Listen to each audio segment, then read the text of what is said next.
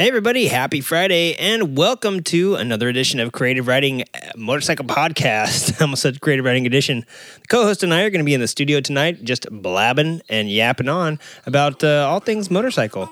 So kick back, enjoy the ride, and we'll have some current events coming up at the end of the show.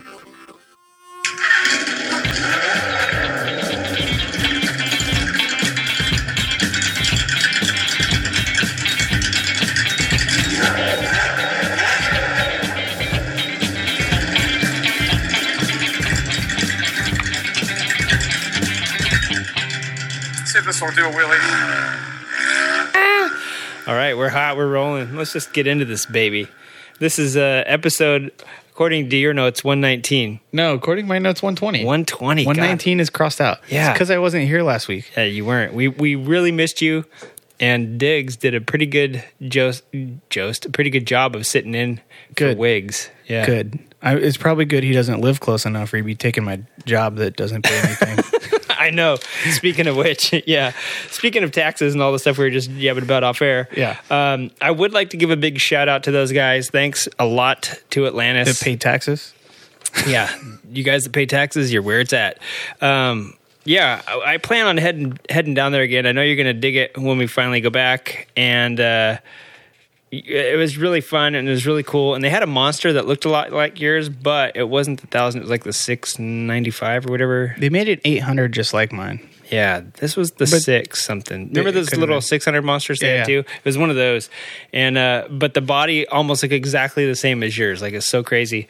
And I was like, except it was... well, that's kind of the rad thing about them is like all of them are pretty well exactly the same. Yeah, just and the then motors. like all the motor mounts, even if you got like the full fairing, like what was out then, the 2007, that was after the 999. That was the first Panigales. You got me. I'm not like a Ducati or fan. 1099. I maybe? love the Ducatis when I would see them, but I was never like an aficionado. I don't either. We will be by the end of this year because I have a goal for this year that I'll tell you about. You're going to buy a Ducati? I'm going to buy a Ducati, and when I do that, I'm going to have to learn every single thing about it. So, but yes, thanks to Atlantis for having us there, and that place was so rad, and the stories just never end. Like they had so many goddamn crazy story. It is the Vortex. So we shall travel, my friend. Probably back. Good I didn't go. Yeah, we'll travel back to the Vortex and see if we can get a homeless guy to push a bike up to us while we're down there. I also want to thank Guillermo from Riders Share for coming out. Have you posted your bike on Riders Share? I did. I have both of them on Riders Share and Twisted Road, and I actually pulled the Ducati all the way out of the garage and took some better photos today with regular bars. So that way I have photos of it instead of just track mode. And then I put it back in track mode right after photos. Yeah, I was going to say, you and I were talking about before that you should put some clip-ons on it, but also just put like the regular bars that came on it, and that way they have the choice of which ones to hold on to. What was the easier platform to list on? Probably Twisted Road, mostly because when I put in my address, it didn't come up. And I may have found out... On Twisted Road or on... On Riders Share. Okay. I maybe because I wasn't spacing out Grandview for my street, because I was on Google Maps looking up mileage for some stuff, and it wasn't fine. It was Grand Space View. And I'm like, I thought it was Grandview. That's not how it's spelled on the sign, right? But so Google Maps wasn't doing it, and then it, like when I would do Grand, it had a space, and I was like, that's weird.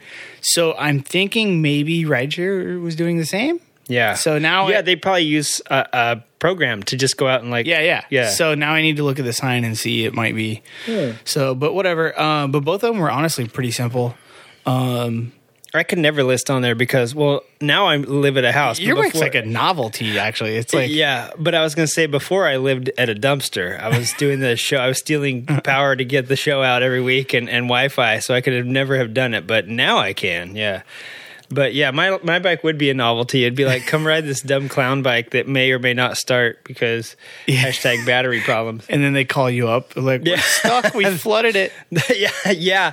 You know from Verona, it like speaking of weird. I keep saying Twisted Throttles. I meant Twisted Road, but yeah, for Twisted Throttles, yeah. If you don't warm that thing up when it's cold, a little bit cooler out, there is not like an idle circuit like there is on a No. more modern bike. It's like you got to get that thing up to temp or it will straight up stall.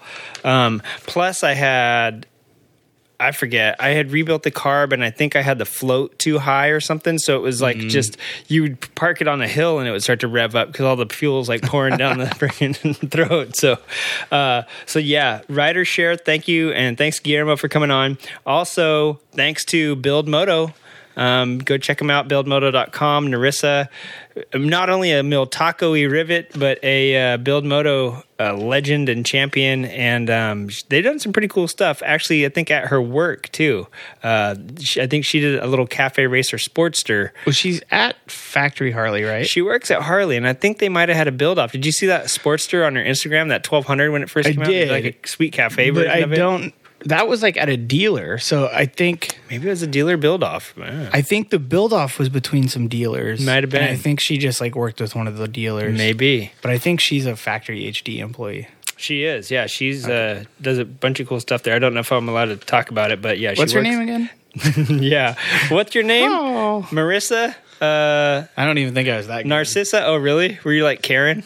Is your name Stacy? No, You I look was like a Stacy. I was just having a good time, and Yeah. I was being a hooligan. Wiggs looks at pictures of birthday cakes and doesn't remember people's names, so just get used to it, folks. Yeah. Did you listen to last week's show?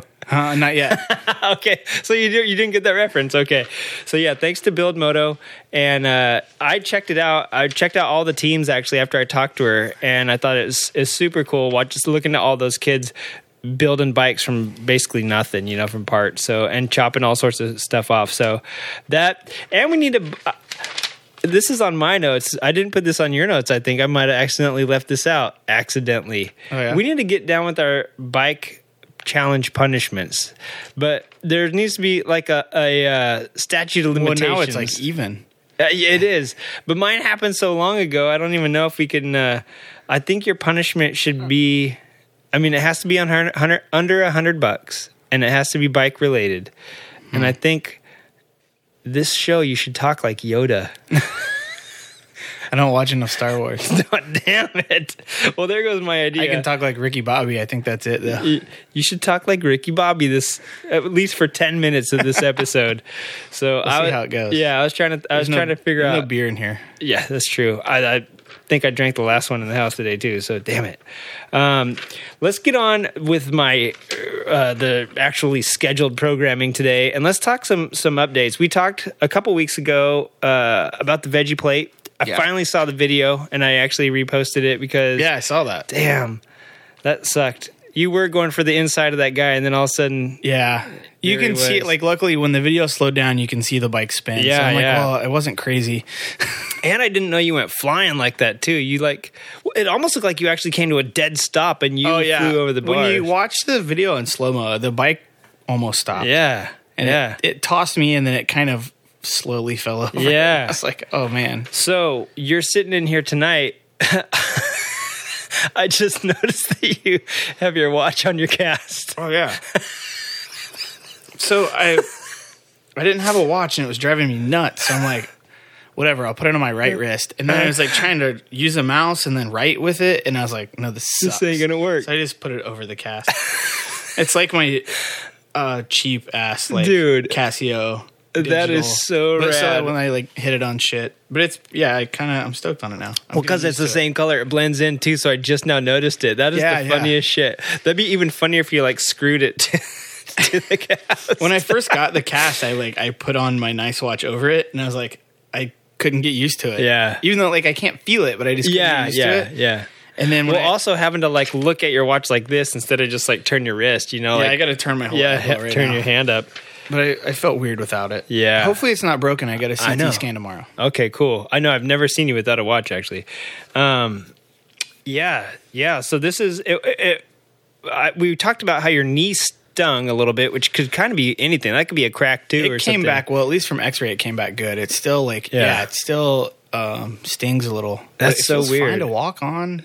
It was just bruised, man. I was feeling it, and I was like, did I like chip a bone or something? Yeah. So I don't know. I was gonna say I've had stingy after I've hit tendons, Yeah. and you might have banged your tendon, because I mean the tendons Yeah. are basically what just holds your muscles all to the, and you probably banged a tendon. Yeah, but my sometimes which that is partially stings. from the dirt, but my air cleaner was toasted. Oh really? Yeah. So I don't know what all I hit, but Oh right, yeah, your leg probably flew over the. yeah, smacked the everything. right side air cleaner Yeah. is like right, it sticks out. So You blew it off. I wanted to try a 90 out anyway, so I'm gonna put a 90 on it, which are kind of ugly, but they make better power and they're out of the way of Like my that, knee. the heavy breather. Yeah, kind of. Yeah. Yeah. Yeah, you know what? That reminds me of all the things that old dude was checking for at Tech at Twisted Throttles on my bike, of all things. I took the headlight off, I took everything off, and he was looking at the number plate because it's metal, and I had it was nice. I had rolled yeah. the edge, but then I was like, I had done something to it. I think it came back like a fairing more, and I had cut it off flat and just left the parts where the turn signals bolt to, and he was looking at that part because there was like little metal edges. And where it at one time looked beautiful, right? And he's looking at that, and I'm like, "Why is he even looking at that? It's way out in front of me." Yeah. And I'll be damned. When I fell, my hand hurt for like a week afterwards, and I couldn't figure it out. And I came and looked at my bike, and the front's bent. My hand slipped off the bar and punched the backside of the plate. And so that old guy looking at that shit now makes sense. I was like, he's probably seen everything like that shit. Like your knee Yeah. hurts. Why does my knee hurt? Hey, why is my air filter missing? Like, yeah, you hit weird Yeah. shit when you crash. You never know what's going to happen, you know? Still working on a front wheel, but luckily sponsors, and I already ordered a set of forks. Yeah. You So- ordered a set? Yeah, I just got on eBay and found a set of the Art. same. Just because I wanted to use the axle that I have, I got the same forks. Yeah. Yeah, I'm sure. I don't think your wheel's going to bang back into shape. I don't know. My dad was like, "You can make a buck," and I'm like, "What about a soft hammer?" And he's like, "No." But I'm like, I don't see why a soft hammer wouldn't do it. At least get it close. Like as long as it holds air, Yeah. I could put a rear hub on it, and then like Milestone chews up tires, so I could just have a beat ass tire on it for Milestone. Yeah. Yeah, that's the thing with aluminum is that even Yeah, it doesn't do Yeah. real well. But it's a forge, which helps. It's not a cast. yeah. But no, for sure. Luckily I have wheel sponsors. Shout out to Lindell Bricks. Yeah, sweet. I know I've seen some cool pairs up on I think Baber was like the same wheels that you put. He was No, into he's that got too. different ones. Oh, okay. It might be what I put on because the They're wheels black Lindels. Yeah, but the wheels that I have are like ones that I designed. And when I did them, they weren't technically Lindell's, although I think they might be his design now. I don't know what else going on. But anyway, so he's got like 2 official designs in Western Power Sports.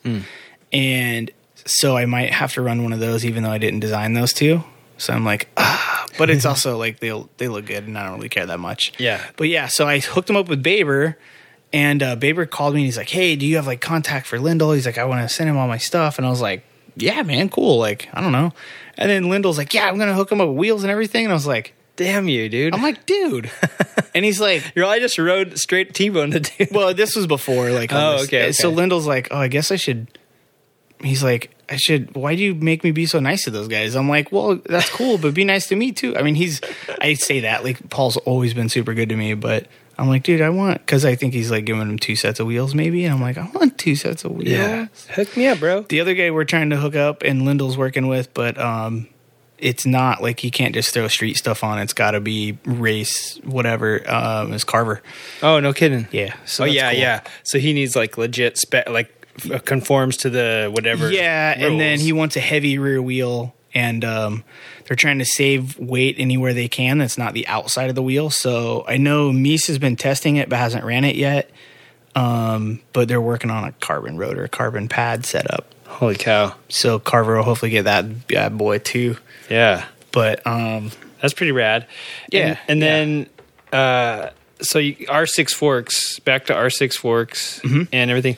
Yeah, and the aluminum, little known fact, even like cars and stuff that are like a lot of BMWs and stuff have, actually like a lot of cars nowadays are using like all sorts of different stuff. And specifically like you can't use certain fasteners and you can't even reuse certain panels even if they don't look damaged because the aluminum doesn't like... yeah, it's not the same as steel. Yeah. And oddly enough, things are going to carbon fiber because even cars and because what you were talking about, how it can reflex Yeah. up until it crosses the threshold. So Yeah. it's really interesting to know that stuff. Carbon, when the first time I ever heard carbon wheels and carbon brake pads and stuff like that, I was tripping. Like, I couldn't imagine all the Yeah. stuff you can do with carbon fiber, because to me it was just like fiberglass. Yeah. Then It's crazy. Yeah. Then you see it. And I you're wonder like, too if my frame is a little bit better geometry now. yeah. Dude, I hit hard. Yeah, you got it. It's like Hopefully it's shortened it up just a hopefully little bit. just a little bit, you know, whatever. Sure, you're like, my wheelbase is off. But by Trusty like a half Rusty's inch. still gonna be like, Trusty as ever. yeah. Although I got to figure out a new paint job or just do the same. But I got a new tank coming because sweet. I want to run a Mikuni carb. I want to try it, and my right side petcock was hitting, so I had to buy a tank with a left side petcock. So I'm gonna get it repainted, and I'm like, dude, like obviously that bike I think is known for that paint job. Yeah. So I don't know if it's gonna I get know. that. I also thought about going like, With that new 1200 coming out too, dude, that thing's like legit. oh yeah, dude, they like ripped me off. No, Yeah. they just went back to some AMF stuff, like Yeah. Metallic-y. I was thinking like a more like a brighter, like almost a neon orange, like the same color like my helmet has on the side, Oh, but still doing like those stripes in it. Yeah. I'm like, I wonder how it would look with different colors but the same scheme. yeah, I might just take it as smoky and be like, surprise me. yeah. Like You get- I want these stripes, but surprise me. Yeah, he come back with like the Gulf colors, like orange with like the blue and the black. But or it, like the bike's known for that AMF paint job. yeah, though, so and it is it's- pretty sweet, I have to say. And ironically, everyone's like cheering over the new AMF like throwback, and that's like the years where the old Harley dudes are like, they sucked. I would Well, never It's have funny because AMF like shit. I don't know, like I've never had an AMF Harley, but that's everything I've heard is that's when they sucked and quality sucked and whatever. But at the same time, like I don't know if it's AMF did cool shit or if it was just the 70s and it was cool. I was shit. gonna say like there's a lot of shitty shit from everybody at that yeah, time. that's also very true. So I think just the paint schemes that they had then were just badass, and they're bringing Yeah. them back. Like Harleys, I've noticed it with like t-shirts. Like they did basically my exact paint job on a t-shirt. You know, Yeah. a lot of the hats that the guys like that at least that I'm around with are all the like old retro, yeah. you know, like logos and shit. So Harley's noticing that's what people are wanting. Like, you know, you buy a bike that looks 100 years old.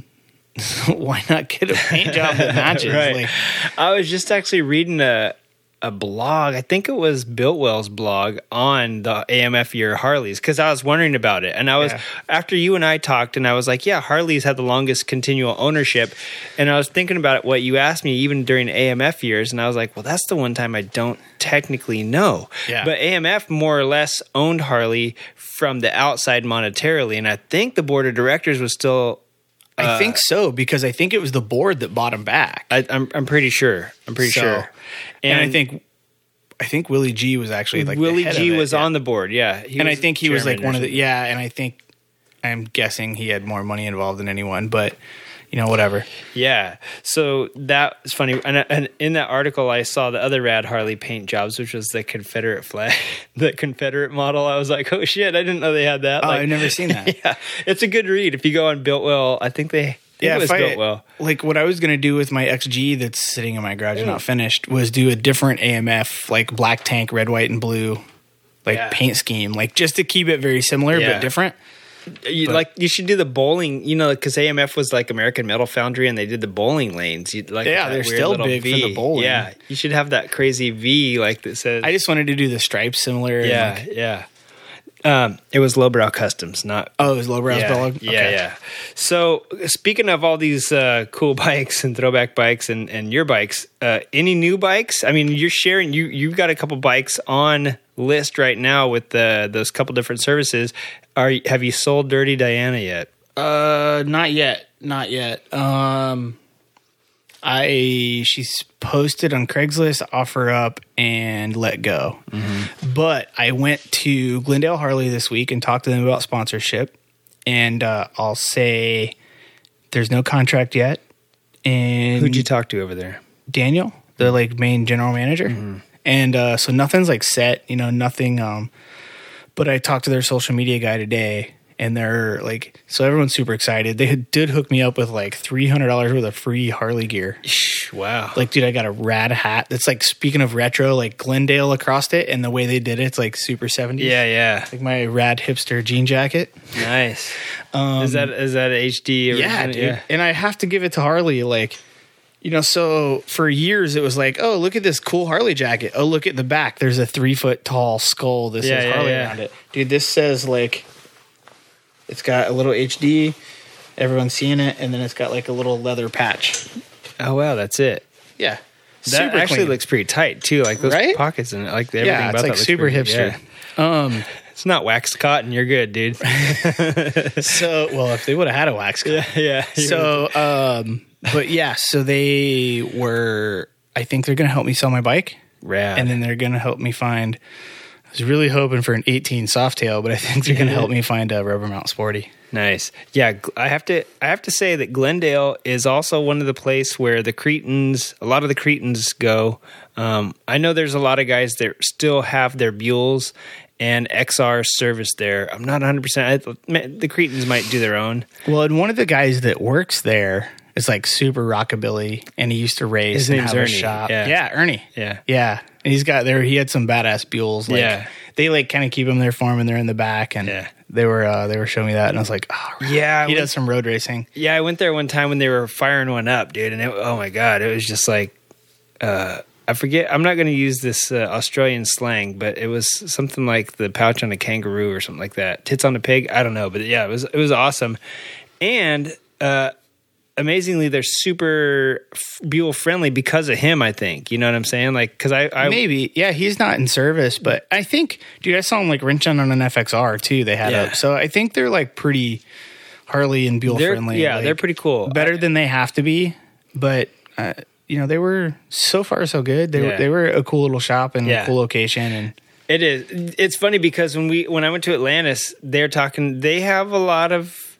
They're in Silver Lake, so a lot of like the people. If you're familiar with LA, like Silver Lake's kind of like the hipstery, yeah. But it's funny. I was just watching a show today from Vice about Silver Lake. It was about Sunset Boulevard, but one of the things they covered was Silver Lake and how shitty it was in the 90s. Oh, dude, for sure. Like super gang territory. Oh, yeah. And now it's like hipsters, and now it's worth like everything super expensive. Yeah, my friends own over in Echo Park, and I was like, dude, it's worth so much money. I watched Colors. Like, I would never have walked down here in like the late 80s or 90s. You would just get your head chopped off, and now it's like the houses there are like $1 million for like a shit box. And I was like, what? So yeah, it's that whole area is crazy. But yeah, Silver Lake and Rampart and all that shit is just like so hipster now. And it's so funny because Atlantis was kind of like that vortexy, like rad.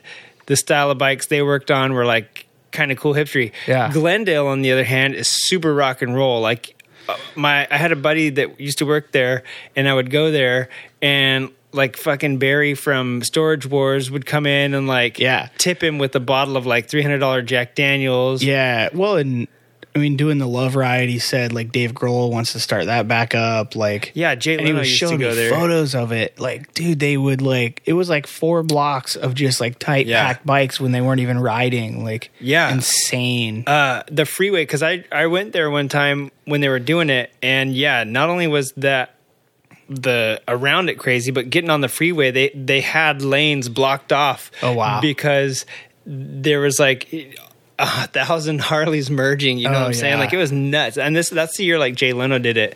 And it's they have a lot of like. I mean, that's their customer base is Hollywood, LA, Glendale. That's what I was gonna say. They're like the rock and roll store. Yeah. There. So I'm producers. sure. Yeah, dude, I'm sure like they get some big crazy names in, and I'm like, cool. I don't know if I would.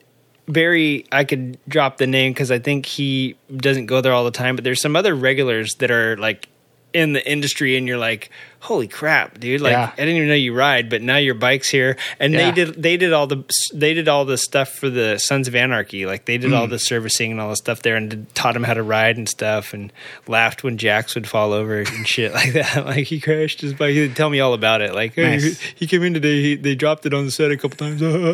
And but yeah, that's from what I heard too. The owner of Glendale. This is totally unsubstantiated hearsay, but the owner has like snowmobiles You know how Like AMF Harley snowmobiles. Yeah, because I didn't see those, but I would. They're like in a secret storage somewhere. But I went to a couple of the other buildings next door and saw Mm-hmm. like a bunch of old, like a 1907 or 1910 Harley chilling. They had an XR on the showroom, Yeah. all lifted up on it. Yeah. But if Harley made it, and especially AMF, so I think he's got a motorhome, an AMF motorhome that says it's a Harley motorhome. I think he's got like Harley snowmobiles. He's got like a Cervicar or something. Like if Harley made it, he's got it. So the owner of that isn't just like sales guy. I think the owner is also super into the brand and the history. Yeah. So, this is way before I had a podcaster. I would have said, "Hey, can you hook me up with the guy?" And now Ernie's like really the only guy I know there, and I haven't talked to him in probably like 5 years. So, one of these days we'll have to track down the owner and see if he'll tell us what he's got. If I keep working with them, like I mean, like I said, they were cool, and the social media guy wants to work with me too, and. So I see good things. I never talk. Yeah, see, those are the guys I never talk to because my line of work is like not that side of their business. And I'm not against Laidlaw was like, oh, we need to talk to the owners, and I'm like, okay, but I don't really hear back, and I'm like, So I'm not trying to like step on anyone's toes. Like it's hard because I'd love to be able to like represent everyone, but I'm like, I know I can't, and like I get the feeling like I go in and these guys are like, yeah, we want to work with you, and then they feel like I'm going to work with them, and I'm like. I kind of told some of them straight up, I'm like, look, I'm going to go to other dealers and talk to other dealers, and I have to look for like who's going to hook me up the best. Like, I part of it, like this sounds snobby, but part of it, the hooligan right now, I'm at the level that it's like, you're not going to give me a set of free tires and expect me to rep your dealer. Like, there's more that can be done. And I'm not saying that it has to be monetary, but I am saying that it's not like there's other dealers that, it's not like you're the only one, and it's so. And there's some like Bartels that used to full on, I think, drag race and shit. Dude, they used to have XR7. They had a full on flat track team. Like they started a new Instagram, Bartels Racing, and they like sent me some photos of like because I commented on one of them about like Springsteen. Oh, they had a hooligan bike, or not a hooligan bike. They had an old 883R, and then they had like their XR, and I like commented on it, and they sent me some stuff, and like the lady's like, yeah, keep us posted throughout the year with some of your results, and I'm like. I'm trying to like get a sponsorship from the team, from the shop in the area that's been deeper in the flat track than anyone. Yeah. Like I knew your name in Indiana. Like Bartels is huge. Yeah. They had an XR 1200 team. They had 883R team. They had pro flat track XR 750 team. Like they've always been deep into racing. And they were like, yeah, that's cool. And then the owner's sitting there telling me, he's like, I was going to build a hooligan bike. And he's like, we're going to put it in a frame. And I'm like, oh, it's got to be a stock frame. And he's like, oh, that's good to know. And he's telling me that they were sitting there thinking about building a bike. Yeah. And I'm like, okay, so I'm coming to you like one of the OG guys, still one of the more competitive guys, like getting ready to go to X Games and shit like that. And you're going to tell me there's no money for anything right after you tell me that you have money to build a bike? Like, then fucking build me a bike. Like, you guys are Bartels. Like, dude, he knew so many, like, crazy secrets. Not secrets, but just, like, when they had the 883R team, like, he's like, hey, lighten your crank 3 pounds.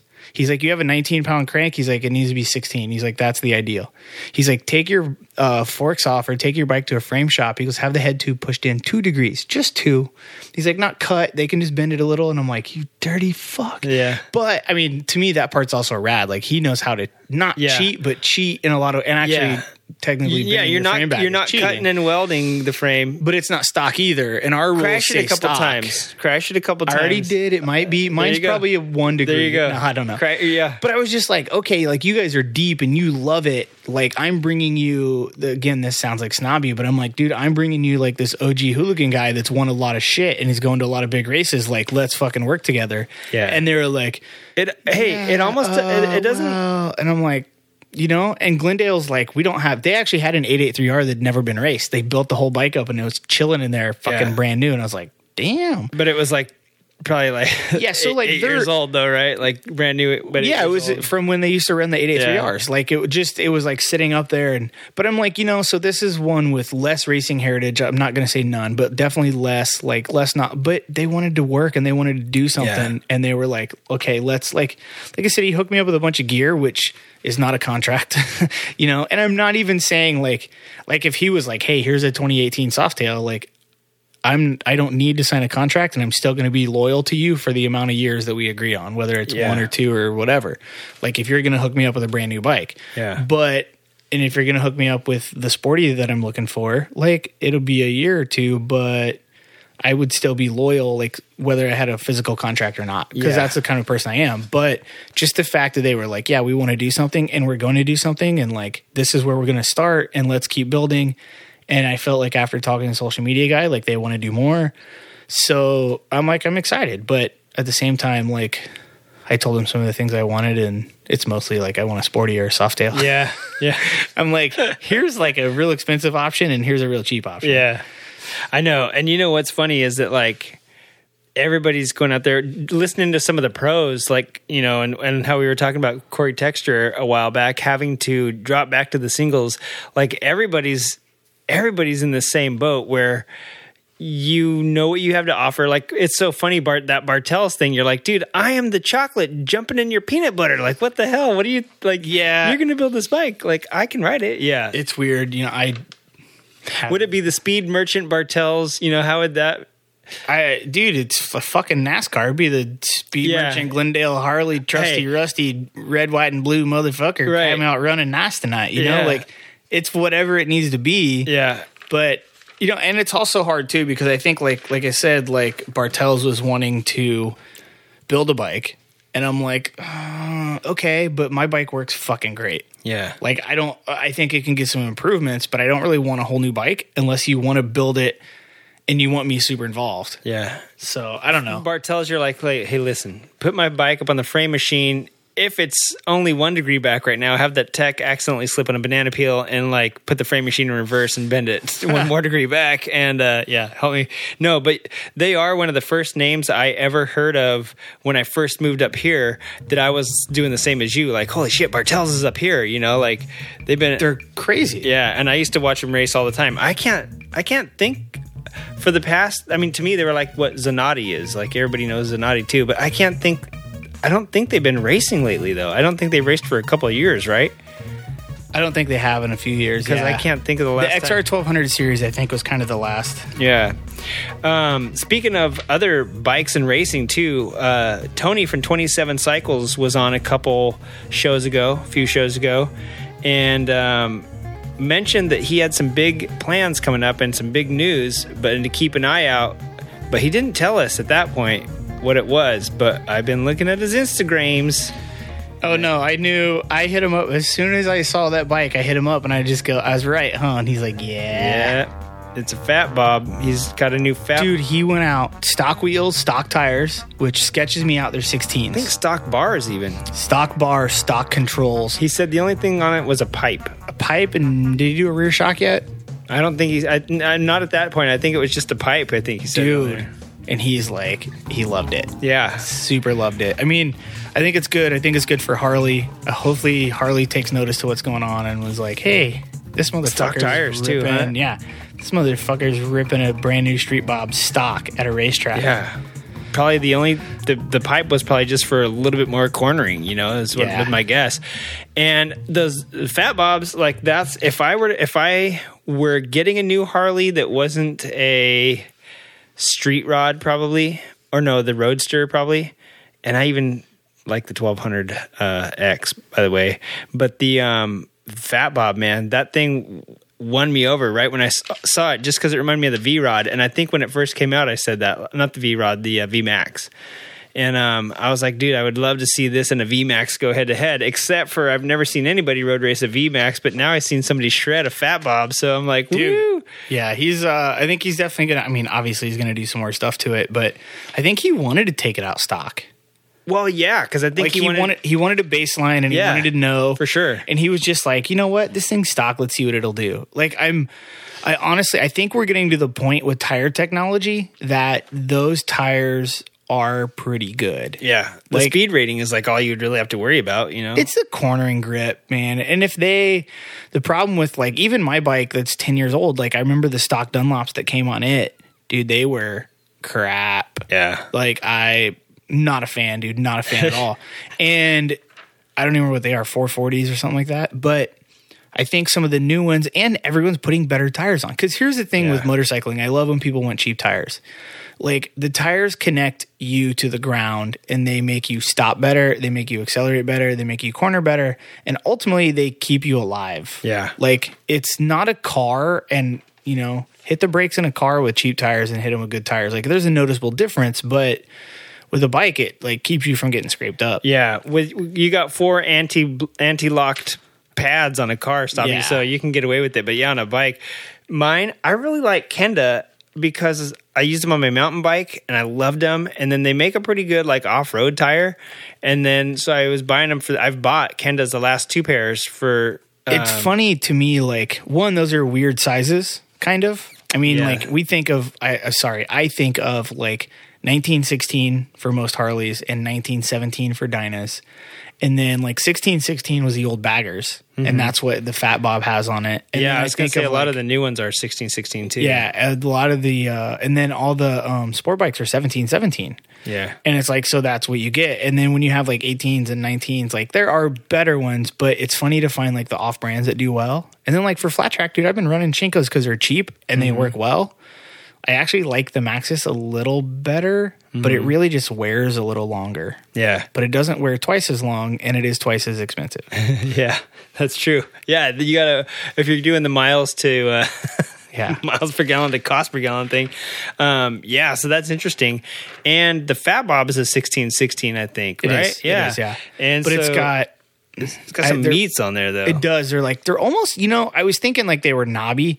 When you look at them up close, they're not, dude. The gap between the tread is not really bigger than on Pamela there. No. Spamela there. It looks. It does. It looks. So that's what I was going to say. It's because of the pattern of it. It's meant to look all blocky and off-roady, but when you look at it up close and you feel it, it's not, dude. It's kind of like some of the Ducati Scrambler stuff. Like that's what I was just going to say, is it kind of reminds me, I don't know if it's a TKC 80 that looks like you could just go shredding up a mountain, but then when you look at it, you're like, oh wait, these are bigger. They just, it looks, but they're not deep like a knobby, and they're not spaced closely like a knobby. Dude, he took it out with forward controls. Like, yeah, that's true. I mean, fucking A. So that is a good show, man. Like, I am stoked to see what he does with that thing, and the fact that they are making shit like shred pegs and risers and all sorts of stuff. I'm just excited to see what comes out of, you know, what comes out of that. And I'm just excited. I think it'll be good. And I think, you know, Speed Merchant, I already hit up Tony. Speed Merchant obviously already makes some bitch and mid controls.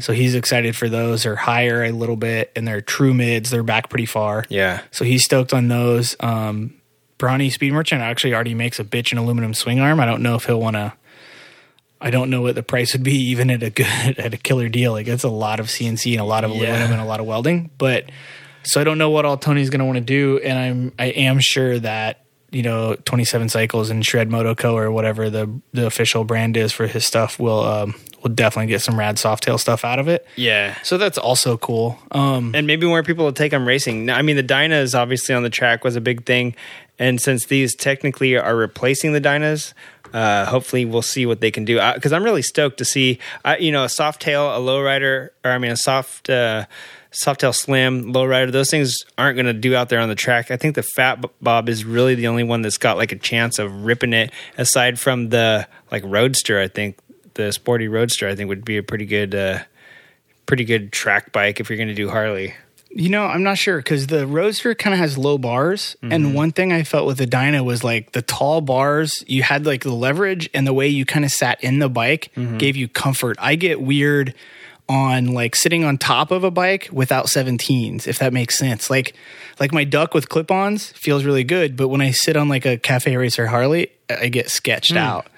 So like even my track bike, just the like, stance of it, like I gotta trust. I gotta trust it, and if I don't, it feels weird. Like I've ridden Trusty on the street, and I'm like, "Ooh, this is weird." Yeah. You know what? I used to have a Cafe Racer bike, and it did feel, when I built the seat pan for Spamula here, it felt weird going from like a Cafe Racer to Spamula and sitting in a bike rather than up on it. Your whole perspective changes a little bit. Speaking of perspective and showing stuff out there on the tracks, this last weekend was a crazy not quite show, but there have been a couple cool shows that have happened over the last couple weeks. The OG Moto show is one. And that was like LA's big, what am I saying here? This is like the LA's hand-built or like flat. Yeah, it's supposed to be like a Mama Tried hand-built show, whatever. But there's nothing to go along with it though, like Mama Tried, or even the one how it has the flat tracking, and then so it's interesting, I guess I could say, but I feel like there's not like it's just a bunch of bikes in a warehouse, you know. It's like what the one used to be before there was the flat tracking involved. So that happened, and I didn't bother to go down there. I really didn't. I wasn't feeling it. I was like, man, the Bigfoot Born Free cycles up at Mount Baldy, I almost said Bigfoot Lodge, at Mount Baldy Lodge happened same weekend. And I was like, that's so funny. Yeah, that's the one I would rather have went to, is like the Born Free thing. Yeah. But I guess the difference for me is I know most of the guys at the Born Free one. Yeah. So Girl on a Moto went up there and did a pretty good, if you guys listen to that, she did a pretty good, it sounds better too. Thanks, Wiggs. I was up too high. Because you got to talk into the mic. Yeah. And we're talking into the mic. I was up too high. What the hell? So yeah, Girl on a Moto did a really good podcast and an interview with the guys that run Born Free and put on the show and all that stuff up there at the Mount Baldy. So yeah, check that out. Man, now I know I sounded like shit the last couple episodes. I've been sitting up on this little pedestal and I haven't had the microphone pointing toward my face. I was like, Wiggs sounds good, and I sound like muted. But there was also this past weekend, there was the Nowhere Moto show. And there was like the Royal Enfield ride, and there was like a ride to go see a soccer game from Lucky Wheels. There's all sorts of cool stuff happening. I think even Pro Italia might have had a ride around, and the Venice Vintage Motorcycle Club. A whole bunch of crap going on this week. And field producer Bri Viffer, he actually ended up going out to the Nowhere Moto show out in Joshua Tree. And he said the whole family made the trek out there for the Nowhere Moto show. They got there around 4:30, and he said it was a really nice venue. There was a decent mix of bikes and swag.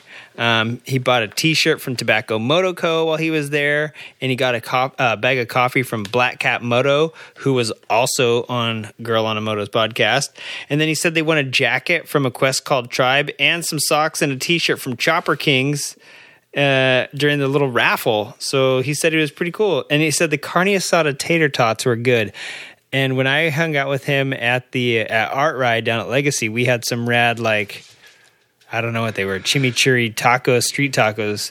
Those were good. So he's a foodie, man. When he goes to these events, he checks out the food. And I got to say, carne asada tater tots does sound pretty good.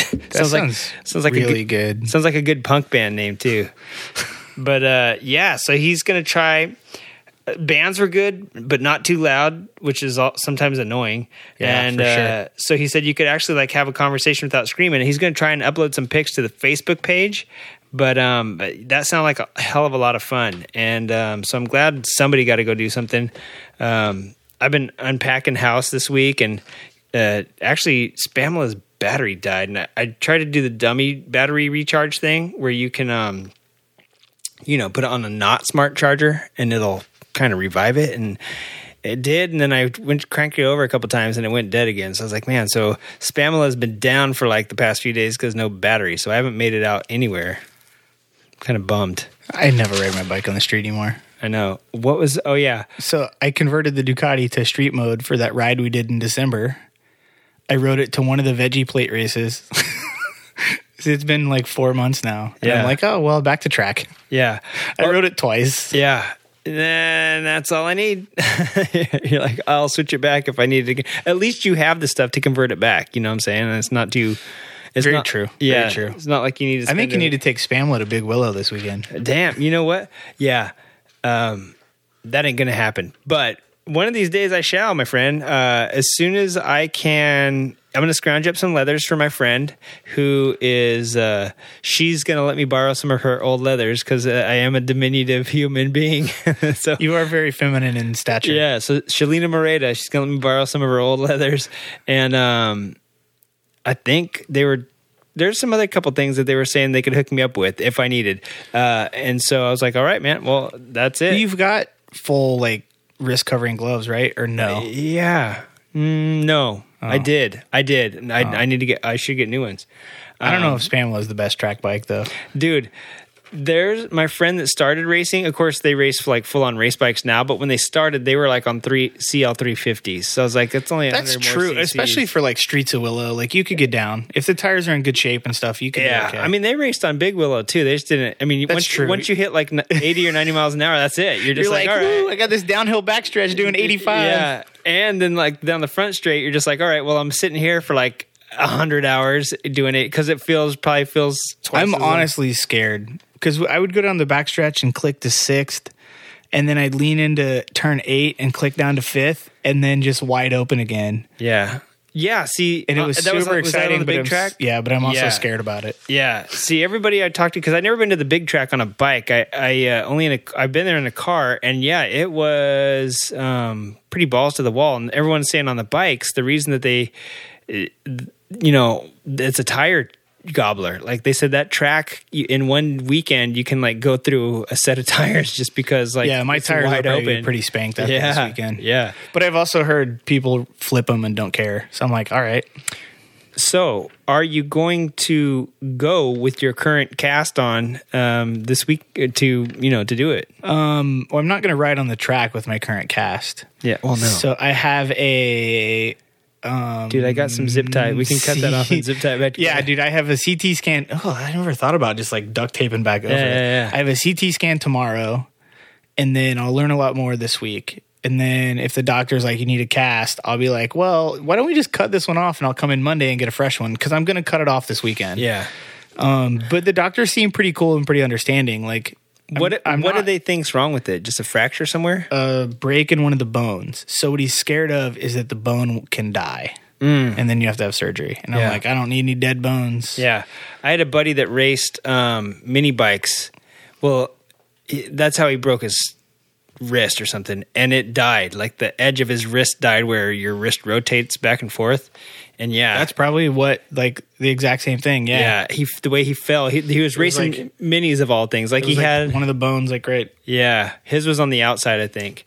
And yeah, he's like, dude, it sucked because he was, he had a lot of big sport bikes, but he crashed racing minis, and like that's how he killed his wrist. And he said if he could only have so much surgery on it because it would just keep dying and they keep hacking away bone and it would keep, what I'm saying? So and then you don't want to get a fused wrist, because then you can't. A friend of mine's got a fused ankle, and I'm like, yeah, that sucks. Yeah, it my sounds ankles pretty suck, shitty. but they're not fused. Yeah. That's awesome. So, But I can't, like, dude, I can't ride my bicycle. I can't. Like, I rode my Harley on Saturday, and it was super sketchy. I had one glove, and I need a left glove and super huge, please, or just put an oven mitt. well, over the thing your is, like, left hand. it would still be big over my fingers. I need small fingers and then a fat hand just and a fat huge wrist. hand. Just an oven So, mitt over that baby. I'm keeping optimistic. Actually, by the time this show comes out, I'll know a lot more. But I'm keeping optimistic, saying that the bone, because like, so my doctor thought it was broke, and I went to the I'll get a second opinion. orthopedic. No, he sent, like, dude, you know how California is. Like, your doctor doesn't do anything but refer you to other doctors. Yeah. So what'd your I went third to doctor the say? orthopedic surgeon. Yeah. And I've been to so many doctors, I don't remember which one's which anymore. So the orthopedic surgeon was like, I can't see a break. He's like, it probably is, but he's like, I can't really see it, so we're going to send you to a CT scan. And then he's like, I'm going to write on this paper that it needs to be done ASAP. So that was last Wednesday, and his office sent it in Tuesday. Monday. For the medical industry, that's ASAP. Well, they were supposed to do it like, he's like, hey, they should see you tomorrow. And then his secretary was like, yeah, whatever. Yeah. So, but anyway, so I have Who an runs appointment. the shop around here? I have an appointment 2 days ago. Yeah. 2 days ago when this comes out. Yes, and we'll see how your arm feels. And more any more emails? Did you get any Ask Wiggins? Ask Wiggins. Why no one wants to ask Wiggins? Do you guys think my opinion sucks that bad? Or do you just get enough of it on the show that you don't need any more of it? No, it's because you weren't on. Were you on the week before last too? Yeah, and I said it and no one... Yeah, I don't know. We've said it a lot. It's because somebody, I guarantee, when I went to set up the email account, Ask Wiggins was already taken. I guarantee somebody out there with Ask Wiggins is getting 1,000. They probably are, dude, because we're saying, because it's Ask Wiggs or something, right? It's Ask Wiggs with the Z at the end. And we got it. That's why I did the visual of it on Instagram and everything so people can see it. Maybe I should do a sticky of it so people know. Maybe. Because, yes, it's Ask Wiggs. This guy's like, why am I getting all these stupid-ass questions? He's like, I'm going to camp on that. And now he's like, oh, shit, I'm getting all these questions that I don't care about and can't answer. I just thought they'd want this email. He needs to give up his Wiggins. Yeah. Well, hey, listen, it's shorter to just type Ask Wiggs, right? Right, listeners? So yeah, it's easier. It's Ask Wiggs. There's 2 G's and there's one a Z. So 2 G's and a Z. maybe it was more confusing than I thought. But yeah, askwiggs@gmail.com. And send him some. Ask him how to do. Ask him what type of birthday cakes he likes. You have to listen to kind of a trick question. I like peanut butter. Oh yeah, you have to listen to last week's show. But yeah, what do you like? Peanut butter. Last time you were here, actually, you brought over a scrumptious little blueberry cake or something that was pretty delish. Lemon. Is that what it was? But it had blueberries with it. Oh yeah, that was good. So the last email that I want to talk about wasn't even for our show. It was from the Wheel Nerds. I was listening to the Wheel Nerds this week, and they got an email from a dude named Jesse that hated the round table. He's like, oh man, that round table was almost like a damn sales pitch for Zero motorcycles and the motorcycle industry. I don't want to hear about all that crap, blah, blah, blah. I'm surprised like how many people feel that about how we talk about electric. That we love them to death. Yeah, and I don't feel that I love it to death. No. Like, and I've said several times that if someone else comes out with an electric bike, Zero's done. Yeah. Like, I really feel that when way. Alta and Harley come out with the good one, then... Yeah. Dude, I really feel that way. I mean, Yamaha and KTM have them, too. People have forgot. The E-Ride... Dude, KTM's had one for a while. Like, the free ride. Put it out and do something, then. Oh, yeah. Well, they can't. No, we'll talk about that in a little bit. But, Doesn't pass emissions? Yeah, it doesn't pass emissions. I feel like we good copped it, bad copped it enough to where... Maybe we made it sound like we just love them. But no. I think there's definitely some pros. And I think that people need to buy Zeros to keep the industry going and to keep feeding the industry. But I also feel like... And I feel like they're rad. Like, I need to post it, but I just saw an Icon video today that Icon just did, and they had a couple cool Zeros that they put full fairings on, or whoever did them put full fairings on, and I'm like, that looks way better than Icon, the Zeros. Yeah. It's for the... it's a motovlogger challenge. Yeah. Not podcasters challenge. I wish. But I did see that on... we probably couldn't be in it because I could be... I don't know. They could be biased and pick us. The dude that did the suspension for Zero's Island Man bike, who I've tried to get on the show before. We'll talk to him maybe soon. He had it on his Instagram. These dudes taking Zeros, like Phil from Cleveland Moto said, they're a sealed electric system, so you could drive them underwater, where you can't drive an ice bike underwater. As soon as it gets into the air filter or the air cleaner, you're done. Then it sucks it into the motor, but. They were straight up driving these things, and they did look pretty rad because of the fairings, and they were just like taking them through the city on what I imagine was like the world's most illegal hooligan point-to-point race. It looks so rad though. But I hope it comes out. I hope it's cool. It's a motovlogger challenge. So check out Icon, I guess, and maybe we'll see you. Maybe we want to. If you follow me, you should be seeing some of it soon if I do my job right. Yeah. So when you need to start motovlogging. No, it's just I got to post for Icon. I'm supposed to post for Icon. Oh, there you go. I mean, I think their stuff's rad, so I do post for them. Yeah, but, I love Icon stuff. I love their bikes, actually, that they build. Oh, I've been a huge fan of Icon. I tried to get them to waive my sponsorship for the year and just give me that katana. Oh, yeah. Oh, one of my favorites is the Speed Cretin.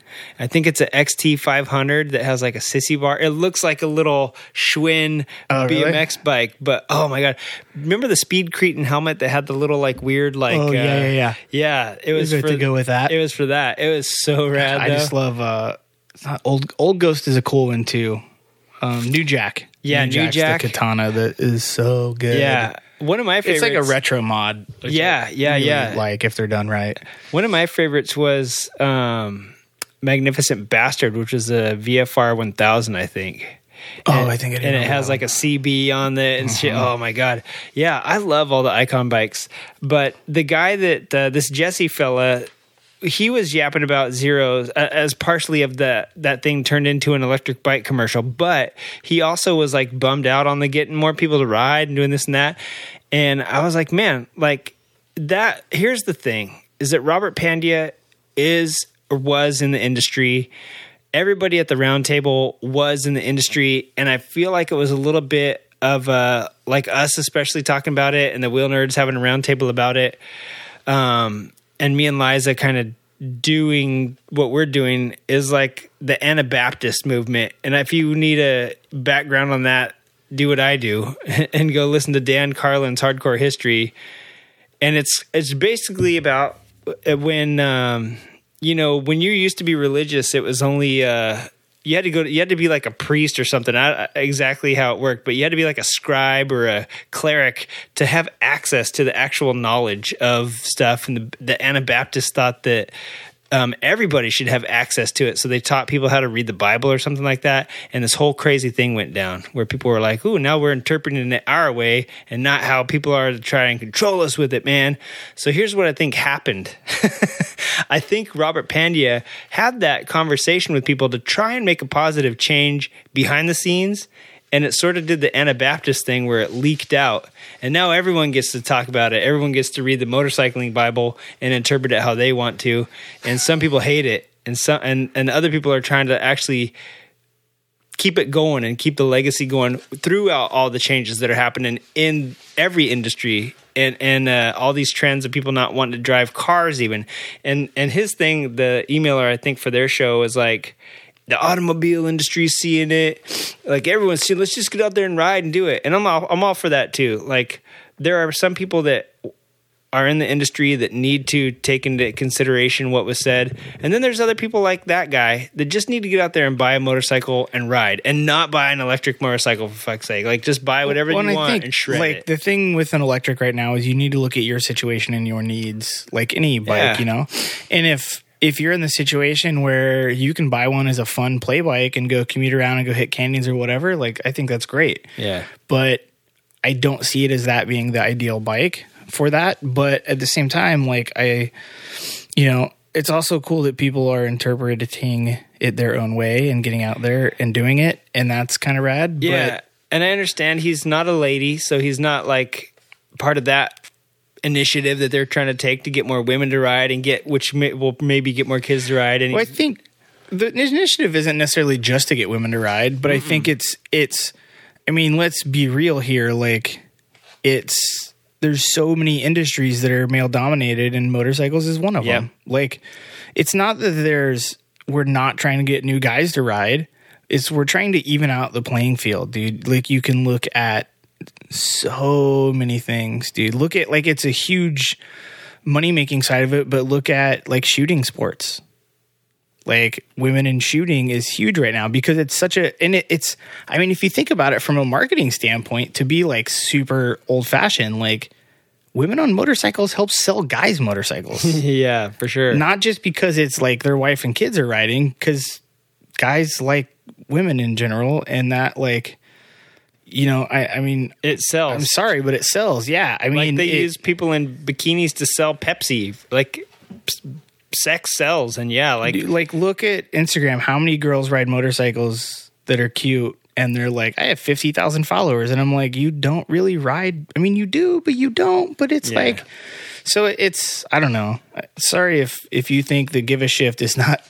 I think it's geared towards everyone and getting everyone to ride, but I think that yeah, I think we, and I don't think it's just to sell bikes to, I don't think they're trying to get women to ride just to sell bikes to dudes. I think they're trying to get women to ride to be more equal opportunity. Like, yeah, like that's why the push is to get women to ride, is because more guys do ride. Yeah. So it's encouraging people that don't ride, and people are scared of, like, I mean, people in general are scared to go do things that they won't fit in. Yeah. And so the more women you get out there, then the more women are going to come out after that. You know what I mean? Because they're going to be like, oh, look at, like, my friend who's a woman is going to do it, so I can do it too. Yeah. You know, it's, guys do the same thing, you know? Like, I keep trying to get you to go to the track. Yeah, I know. It's not because I'm a guy. It's because we're friends, and you're like, oh, man, that could be fun. Yeah, it would definitely be fun.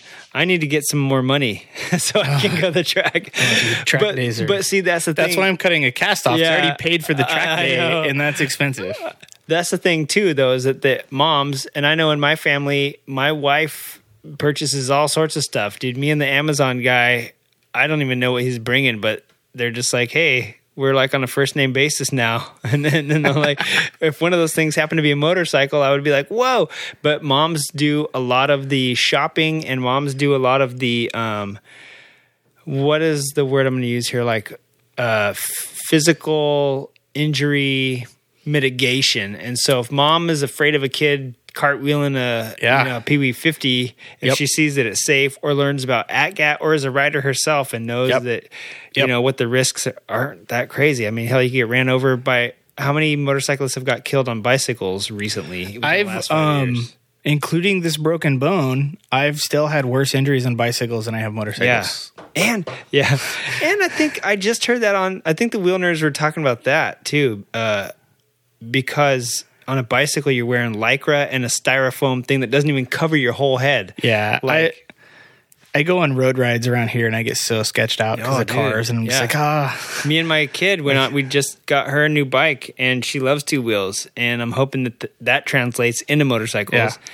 And she's out there cruising through the street. I'm out there shitting my pants that we're going to get ran over from behind. Like, that's, you know what I'm saying? Yeah. Like, that's my thing. Is especially when you have a kid with you. It's like, don't hit me and my kid. Yeah, I never thought about it until like my kid is out there and I see this cute little 8-year-old on a bike and I'm like, oh shit, if that thing, you know, turns into a road taco, I'm going to be pissed. And then, but I think about what I'm in my jeans, and if a car hits me on my bike, at least I know I got like full padding and helmet and all this stuff. So it's funny. I can't tell you how many people like ask me about motorcycles and being dangerous. And I'm like, yeah, my bicycle scares me worse. Yeah. Like sometimes my mountain bike, because like, even if you're riding with someone, but I'm like, you're on a trail in the middle of nowhere and there's some crazy little drop offs and stuff and cliffs where I'm just like, well, that's sketchy. And I'm wearing spandex and some baggy shorts on a mountain bike. Yeah. Or I'm like, I'm on a road bike doing like 40 or 50 down this mild hill. I got hurt. Like if I get a blowout and like crash, like there's nothing, like all of your high points that hit the ground are not protected. Yeah. I got hit or hurt worse on my bike the first time I bought clip-ins, because I never had them before. And I got them and I couldn't fucking unclip, and I'm trying to balance and I hit sand and shit and I fall, and my elbows and knees look like the mob got a hold of me. And I worked at a bike shop for 10 years. The best piece of advice I give anyone getting clipless pedals is, first of all, get them. They're amazing and you'll never want to go back. But you have to take your foot out of the pedal before you stop moving. Yeah. Because once you lose momentum and then you start yanking on it, you're falling over. That was my problem. Yeah. We were doing some hardcore shit and I would do it all the time before I had but you clipless or clip in. It's clipless. Clipless. That's right. That's what I was like telling my friend. I was like, why are they clipless? Because you clip in. And he's like, but they're the clips old are like the old straps were called clips back in the day before. So then when they took the straps off, they're clipless. What's rad is like some track cyclists do like both. Yeah. They like clip in with cycling shoes and then have a strap to hold them in. No shit. I'm thinking about all the shit I ate during that time. I've never got that hurt on my motorcycle, even crashing. Like it hurts. And no elbow pads, or I had gloves and baggy shorts. And hopefully no one from Icon's listening. I wasn't wearing my D3 armor in my knee. That's why you're... Because I don't like the way it fits. It feels all weird. Well, you need to hit the engineer tip and go in and design some shit that's going to feel good for people. It might have helped my knee out a little bit. Everything else was good, dude. And like my wrist, like you can't... There's nothing to really protect her. I've seen gloves with a little bit of like things to stiffen them up, but... What are those like... Remember skateboarding back in the 80s? Well, that's for like when you slide on them. I know, but it does kind of hold them. You should get some, or like one of those office people have that like answer the phone too much. My buddy has some gloves that the pinky is tied to your ring finger. Oh shit!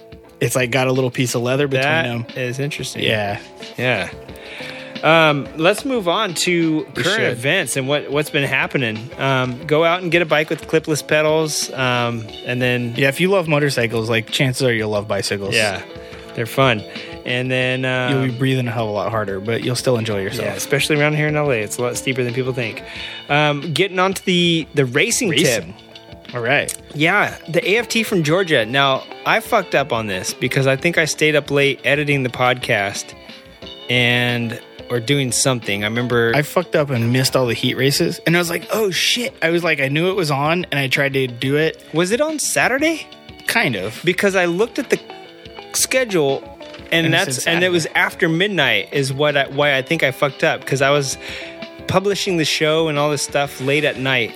So it was supposed to be Saturday, and they ran qualifying and ran heats, and then got rained out. Yeah. So they came back on Sunday. They got 4 laps of practice, and then they went straight to the semis, and then did the mains. Oh, jeez. So they just got straight into it. Yeah. So what I did is I missed it because I didn't think it was going to be on Sunday, and then I was like, well, this thing, when am I reading this? I couldn't figure it out in my head because I was reading after midnight, so I got the days wrong anyway. I was like, is this going to be on Sunday? It's usually on Saturday, and then Sunday is when I went riding with bikes with my kid all day. So I was like, totally forgot about flat tracking that was on the day before anyway. So.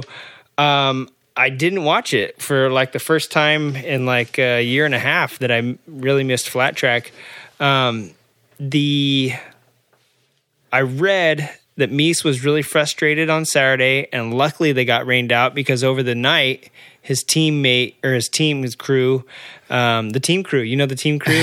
I don't know what they did, dude, but he checked out. Yeah. He said on Sunday he said they basically turned the bike upside down and shook it.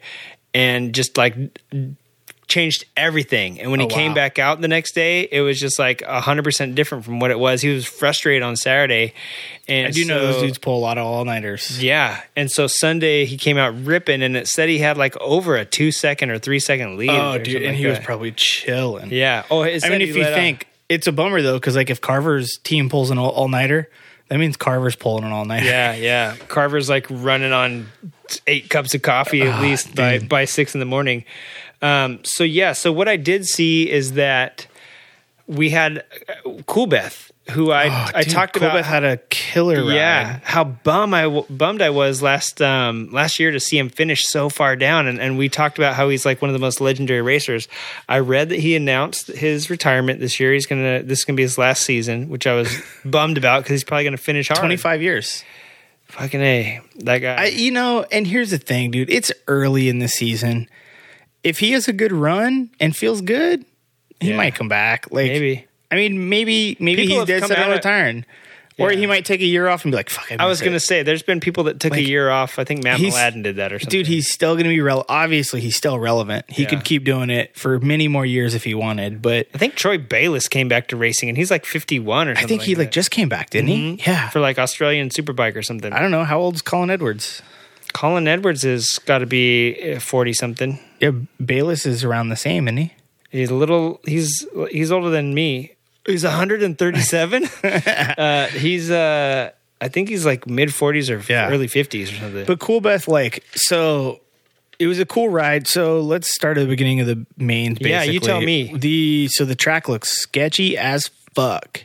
Carver, dude, in this semi, dude, he was cleaning the wall off with his handlebars. I saw that on the highlights. Lap after lap, dude. I'm like, dude, he's close. And one of my buddies was texting me. He's like, Carver's so close to the wall, dude. He loves the wall. And then we watch him go around again, and I'm like, I think he got closer. He's scraping the wall. We were like, dude, I don't know if he can get closer. And the way the track exit was, it didn't look real clean. It looked like he could have tapped the corner of that wall. Yeah. But dude, so he was taking real high into, I guess I would have been 3 and 4. But then it looked like in the main, at least, he was taking a lower line into 1 and 2. But I thought that was cool. And, dude, he looked like he was searching for a line. And, found a pretty good one. I think I read that Jared Vanderkoy was in second for 22 of the 25 laps. Dude. Well, I don't know, because I don't think he started up front. Oh, okay. But he got up front pretty quick. Maybe he did start up front. But yeah, Vanderkoy was up front for most of the race, dude. Now he's a factory Harley dude, which is exciting for Harley. Very exciting for Harley. I think, so he was in second for most of the ride. It would have been Harley's first, what I'm going to call earned podium, because without someone Black Hills, Henry out. Wiles broke. And, I've discussed it before. It's not that I think TT should be part of the circuit, but I don't think they are a good representation of of what's going not on. unless half the season's TTs. Right, right. And then it's kind of a different sport. Like, I mean, obviously Mies is good at both, and obviously Wiles is good at both. Wiles ran up pretty good, like third or fourth for a while too. Yeah. I didn't really know that he was such a good short track dude, but I guess he's pretty good at some of the miles, and I guess he's a pretty good short track. I think he's just pretty good overall. It's just you know him for Peoria, you know him for TTs. You know him as the pretty boy that talks a bunch of shit, and so like you don't really want him to win anyway. But so he had a good run. But yeah, Van der Kooi was in second for a long, long, long time. And I think what happened, not to discredit Van der Kooi, dude, he had a hell of a run, and I think that bike's better. But I don't think it's the Indian and the XR. Yeah, like otherwise, where's Sammy at?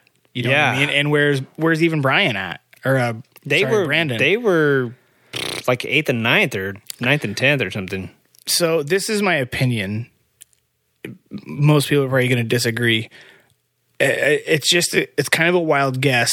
I think Van der Kooi is so young, and I'm going to say this in a weird way, so take it as you will. He's almost, I'm going to say, I'll use the more professional term, inexperienced, that I don't think the bike matters as much for him. He doesn't give a shit. Like, he's going to ride it. Like, I don't think that's totally true, because at that level, I don't care if you're 18 or 19, but he's not.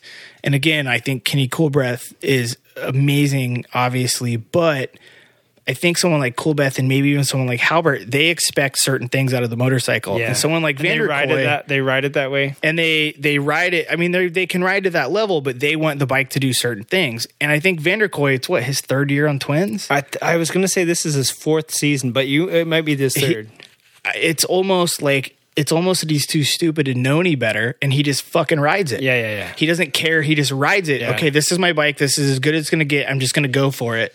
And I think like maybe he's not overthinking it, and maybe that helped. And maybe I'm totally off, dude. Maybe everyone on that bike hit their shit and it worked. Yeah. I mean, obviously it worked. So, but yeah, dude, Van der Kooi had a good run on the factory Harley. Super pumped to see like factory Harley and that new bike getting up there. Like, you know, it was.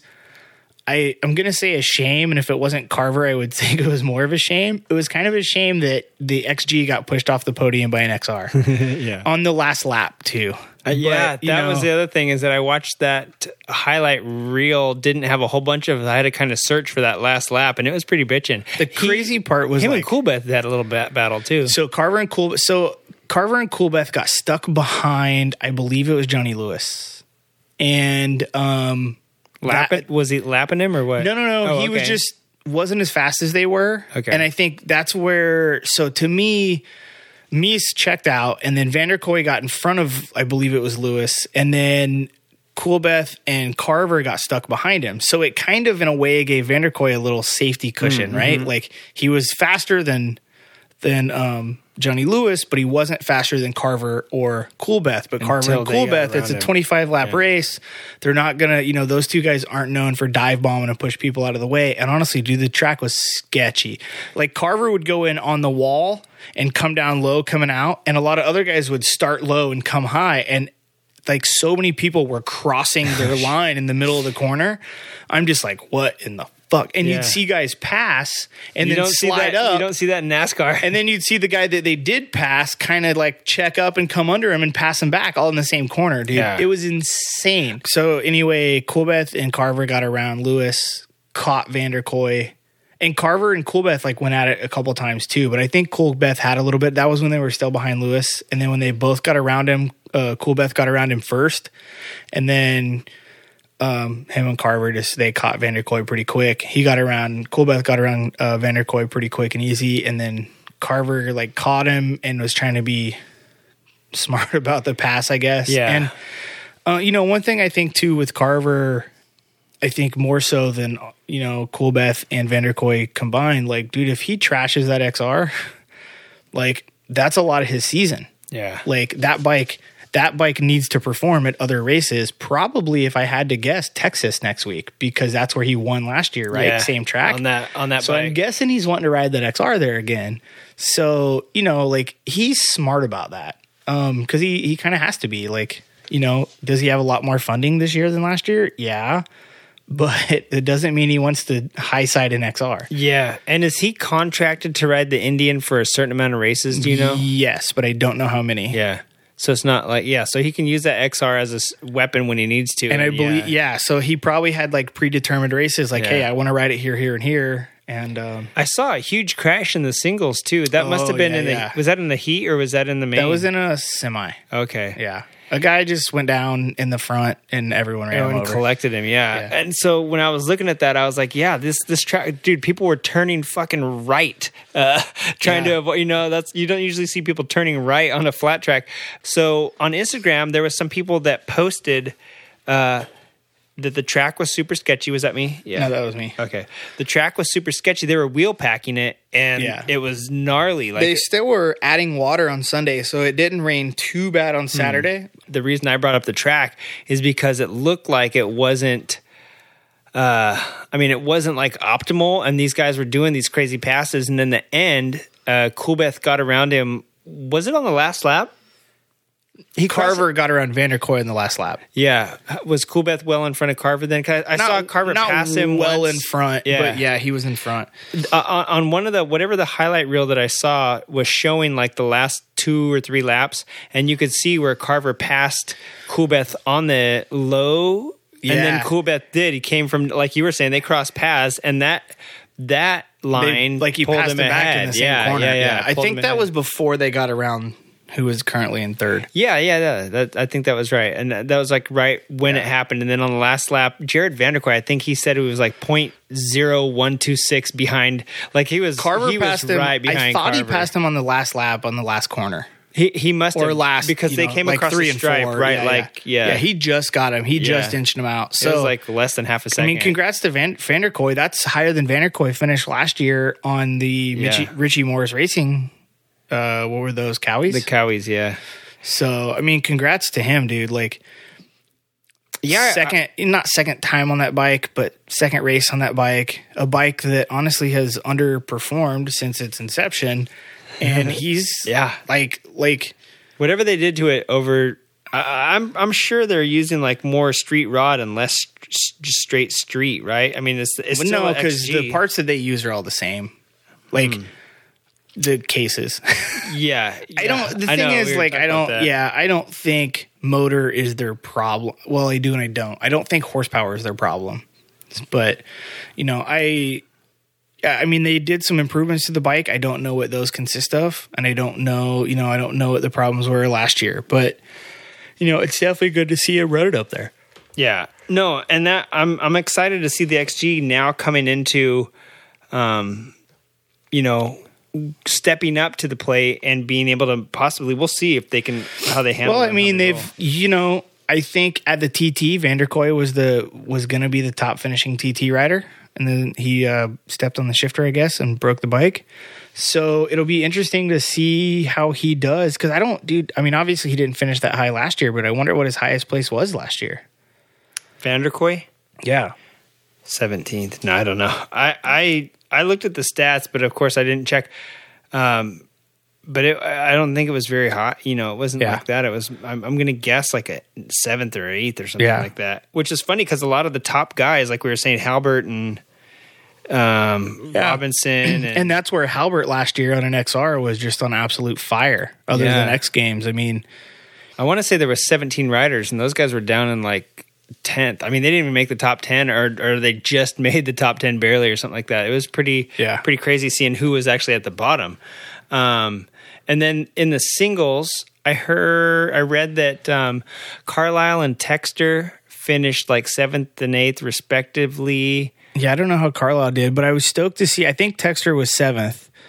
But what I'm pumped to see on her, I don't know who's building the bikes. I don't know what the team is or anything. She's like Husqvarna factory kind of. Yeah. But she's on a Husky, so it's super cool to see. I mean, we always root for Shayna, but I think too, like, she's on a new bike, basically, essentially. Like, that bike's not, and you know what? They're all stock-ish frames. Like, I'm sure Jim Wood knows some tricks, but she's out there on a bike that who knows how much horsepower it makes. Like, who knows? Like, everything's had to be developed for her for those bikes, and she had a good run. And after Daytona, and again, like Shane is one of those at TTs. Like, yeah, she didn't even qualify for last year. A couple of them. So it's good to see her place it well. Yeah. And I have to say, on kind of a short track, but not really. Was Brandon Price, was he first? Did he come in first? I think so. I think Kevin Stallings was second. Okay. Yeah, I was going to say some of the names that I was expecting to hear. No offense, I honestly don't pay that much attention. Yeah. I just I watch it mostly to watch Carver. Like, that's mostly like... Well, one of the guys, too, that I wanted to mention, that Johnny Lewis was one of them. He's one of the guys that last year I had this feeling that he was going to kind of be making some big moves, because I've watched him before and I thought he was a good racer, but this year he's getting a lot more support. And I have a feeling that Johnny Lewis, I recently heard that Stevie Bonzi and Ducati and Lloyd Brothers hooked up. That'll be interesting. Yeah. I mean, here's what I'm going to say about that. I want them to be successful. But Ducati's made some half-ass runs in the past. Yeah. On bigger motors, too. I think they were at 1200s or something like that. They were I don't know. I don't know what they're using for this motor. Honestly, is it the Scrambler motor? It probably is, because it was what did I read? It was a smaller displacement. Yeah, it wasn't one of the big ones, because they had to restrict them down, I think, when they were bigger. And it's not one of those. And... honestly, Stevie Bonzi got hurt a while. Was it last season? He sat out a lot of last season because he got hurt at the end of 16, I want to say, or something like that. He had a back injury. He didn't come in until like maybe halfway last season or something like that. And so he's kind of set. Oh, yeah. He's the one that him and Baker got together at a mile. Yeah. Yeah, that's Bonzi. Was it Calistoga? No, it was a mile, but I don't remember if it was. Calistoga half mile. Huh? If it was. I just Sacramento remember, or not. Yeah, I just remember him going down. I swear it was in California. Maybe that's why I thought Calistoga, but yeah, that's half mile. But it could have been Sacramento. And yeah, something happened and he hurt his back and he was out and doing a lot of rehab. So he's back and he's feeling better. But as with everything, like Ken Roczen or Valentino Rossi, these guys come in after. You got to get your physical stuff back. Yeah. And there's no gym and no physical therapy and no workout that you can do that is the same as riding. Yeah. And especially on a new bike. And it's a new bike and you've been off and out of competition for a while. And like, let's face it, I don't care what level athlete you are, like some accident like that, it changes your mind. Yeah. Like you think differently. That's my spine. I need that spine. Yeah, I don't think it was him being aggressive on the accident, but it leads people to be more cautious. Yeah, but it's cool. Like, I don't know how much Ducati is putting in. It would be cool to see them really step up. I would love. It's cool to see that. And I think they're using the Scrambler motor. But yeah, I think it is. I would think a 2-valve air-cooled motor would do fine compared to the water-cooled 4-valve. Yeah. But... All right, everybody. Well, not known for my due diligence, but I'm going to go ahead, since I have the press release right here, and talk a little bit about this Stevie Bonzi fella. And I was correct when I said it was 2016 that he crashed out. Chris was correct when he said it was a mile. It was at Springfield that he crashed out. Had an incident with the spine. So he sat out the rest of 2016 and a lot of beginning of last year. So he's coming back on.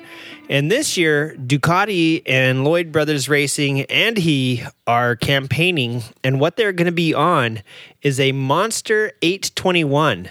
And that is a 4-valve liquid-cooled engine. It's from the Tetrastretta Monster 821 engines, and it's been set up specifically for flat track racing by Lloyd Brothers. So, even though that may not mean anything in the long run, Stevie is a great racer, but it may not mean anything for the season. I just wanted to make sure that I did my due diligence at least this time and brought you the facts. It is not the Scrambler motor.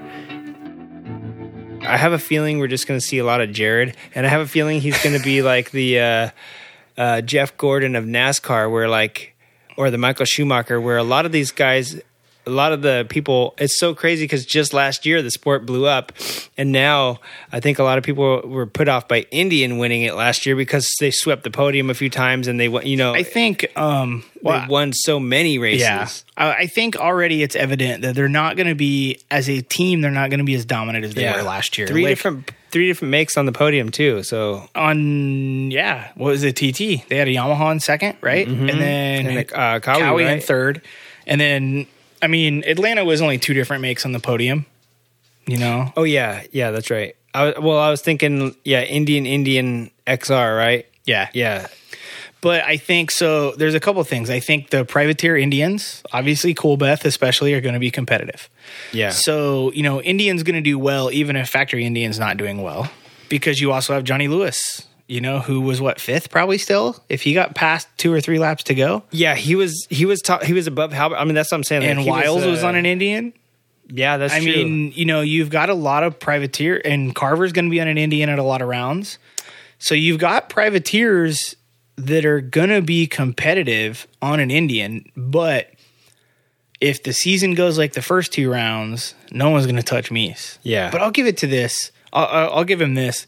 Mies works his ass off. Yeah. And I think it's evident when you start hitting lap 20, there's not a lot of guys that hang with Mies. I think Coolbeth, does. I think Carver does. Yeah. There's a lot of guys, maybe even some of his teammates, that slack off at around lap 20 a little. Yeah. Maybe. And you know what? Coolbeth, to his credit, a couple before the XG thing, I mean, this is like about 3 years ago, they showed him, he was turning 40, I think. Is he 43 right now? Or is he 41? If he's been pro for 25 years, yeah, dude, he was like, if he wasn't 40, he was turning 40, and he was out there jumping up on tires in his field. Like, he was doing this stuff. Like, you look at Mies on Instagram, and he's got like all these like crazy dumb like workout things. Yeah, he's got weird stuff. Dude, and riding bicycles a lot. Yeah. And Coolbeth was out there behind his barn jumping on tractor tires and flipping milk kegs. And like he was out there Darryl Strawberrying it. You know what I mean? Darryl Strawberry CrossFitting it. Yeah. And I was like, holy shit. So he puts in the work. Yeah, he does. For a dude his age, like you said, and some of the other guys are like, I'm going to go to Tim Hortons. And well, that's Mies. But yeah, that's Mies. Mies loves his Tim Hortons. Some of the other guys, he works out. They're over there slugging down the Gatorades and eating chicken wings and shit. I just a lot think of sugar and fat, bro. It's an athletic sport, especially when you're at that level. Like, 25 laps. Can fat old dudes go race flat track and have a good time? Yeah. Oh, yeah. But if you're trying to run that level, you've got to work that level, and that's what Mies does. How many laps? I think Carver just does a lot of yoga. Yeah, that too. And eats all. I was gonna say, was it like he's eating like tofu and shit? Oh yeah, no, he's all veg. He says he eats fish a little bit, but he's all vegetarian. I was like, it's kind of ironic that you're sponsored by a barbecue shop. Yeah, I know. Maybe we put barbecue sauce all over his tofu and I was like, soybeans. Dude, you need to come up with some veggie dishes for the barbecue. I don't think they'd sell well in Alton, Illinois. The veggie plate. The veggie plate. But it's true. Some of these guys. I don't think how many laps was the hooligan finale at Paris? Oh, like 12. Yeah. So could you imagine doing double? Like, dude, that'd be like an endurance race for you guys. I can't imagine because my dumbass had us do it at a race with $1,000 on the line. Oh dang.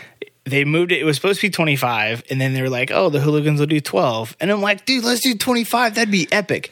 Well, what I forgot about were like the professional motorcycle racers that were racing with us, right? Like Debrino, and Travis Newbold. They're like these dudes are like little fit, little fucking So I led. I think I led. So it was 12 laps. I think I led, or 25. I think I led 15.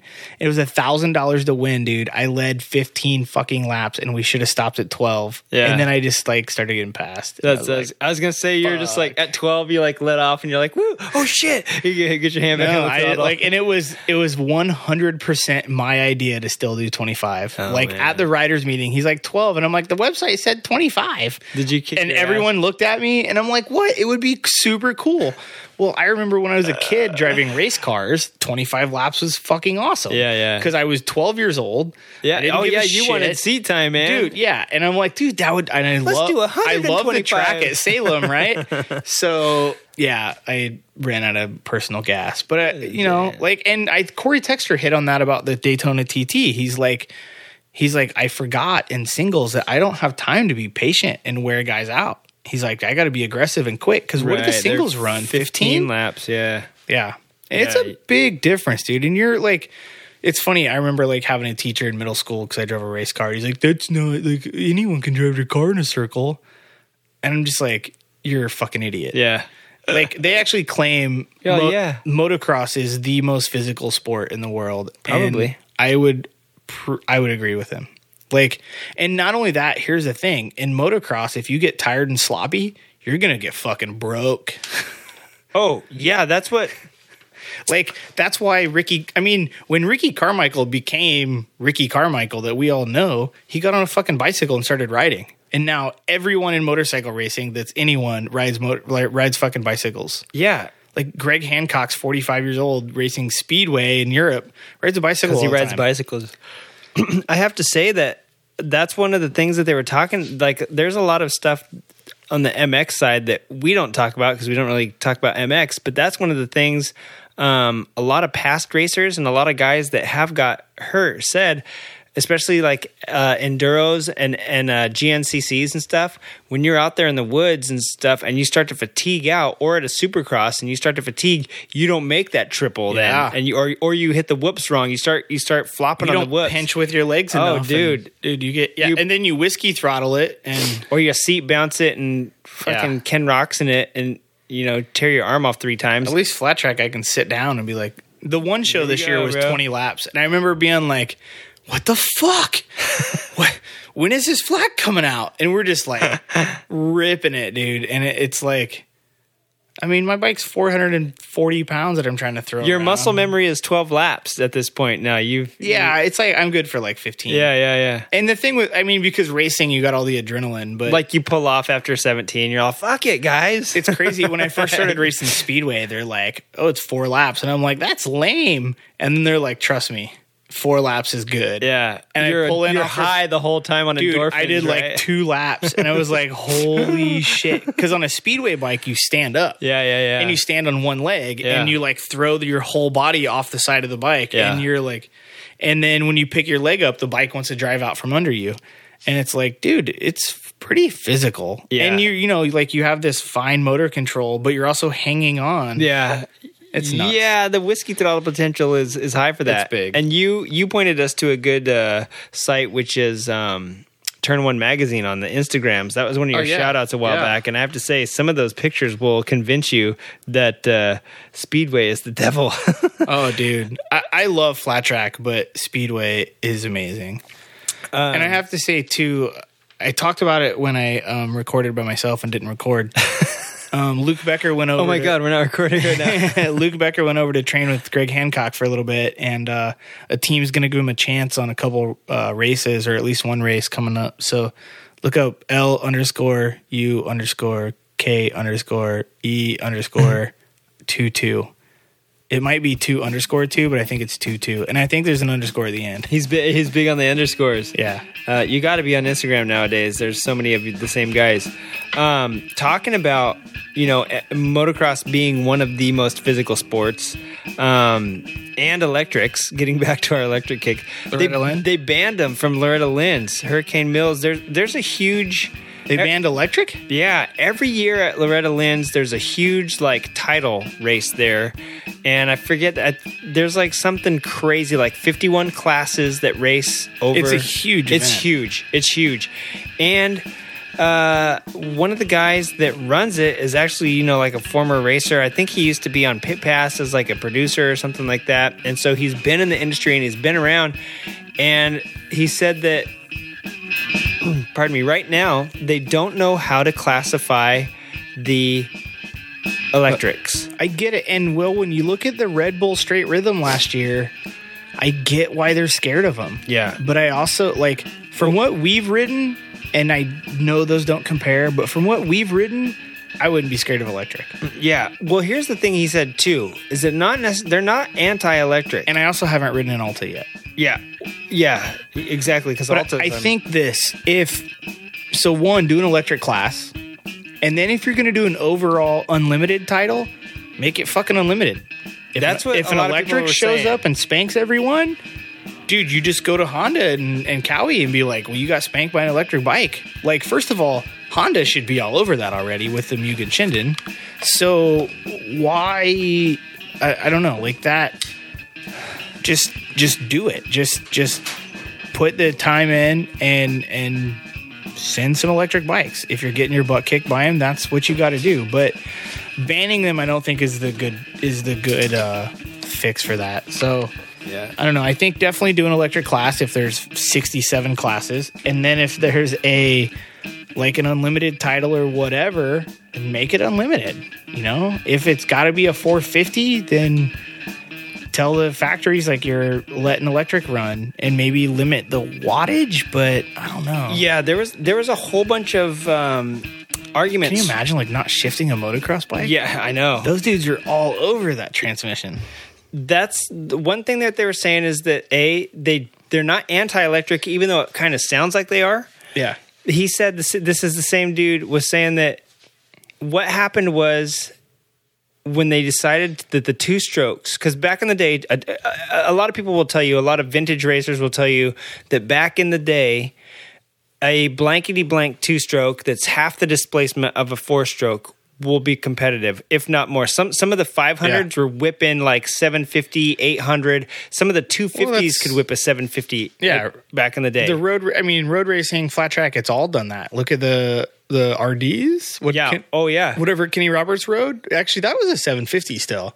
I think in flat track at the time, you were allowed that 750. TZ, he had the TZ 750. But look at GP. They went from 500s to 1000s. Yeah. They went from 125s to 250 four strokes for the lights, and they went from 250 two strokes to 450 four strokes for the big class. Yeah. And he was saying what happened then was the 250s basically, the 252 strokes basically went the way of the Dodo Bird, because what happened was manufacturers stepped up, and those old 450s that were getting smoked by the 252 strokes suddenly get like more valves, and suddenly Yamaha was the big push for that. They had that 400, I think they started with, because that was what they were allowed. And I remember like the first ones that they were racing were like full billet motors getting spanked.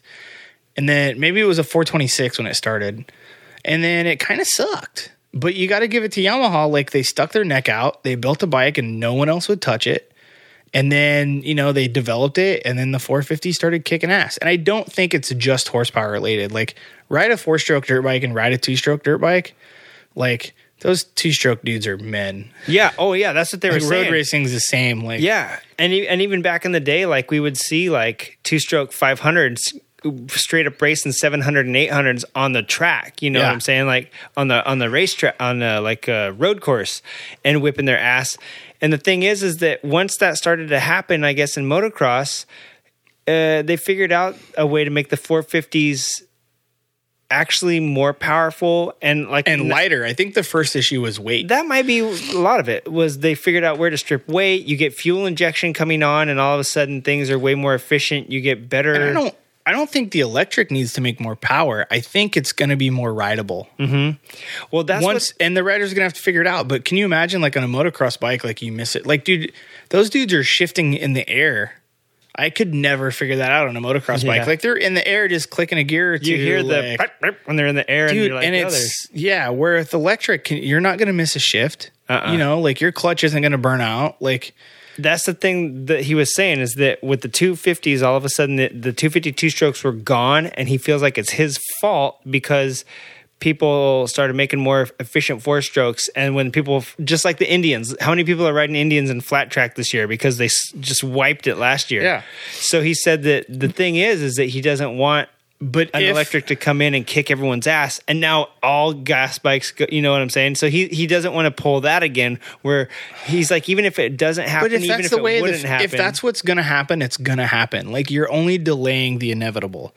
Like, if electric is going to come in and be better, send hate mail to askwigs at gmail. Ask Wiggins, send all your hate mail to Ask Wiggins. No. So if electric's going to come in and if it's going to be better, I don't think it's to that point yet. But again, the 426 sucked. Yeah. So, well, I think it might happen, but it's not at that point yet. So if it's going to happen, it's going to happen. Yeah. And what'll it make happen will be the 450s will get better developed. If Alta comes in and kicks everyone's ass and people like Honda who have the Mugen fucking TT bikes but won't put it in a dirt bike and won't develop it, then you know what? Fuck you, Honda. You deserve to lose some sales because you wouldn't stand up and do it even though you're doing it on that level. Like you're doing it so much, you know, like, but you won't produce it for the common person. Yeah. Then you deserve to lose those sales. And Alta deserves to gain those sales. And who knows what KTM would do with the free ride or the e-ride or whatever it was called. Like if they would like... Wasn't that more of like a bicycle type deal? No, it was they had a full-on dirt bike, yeah.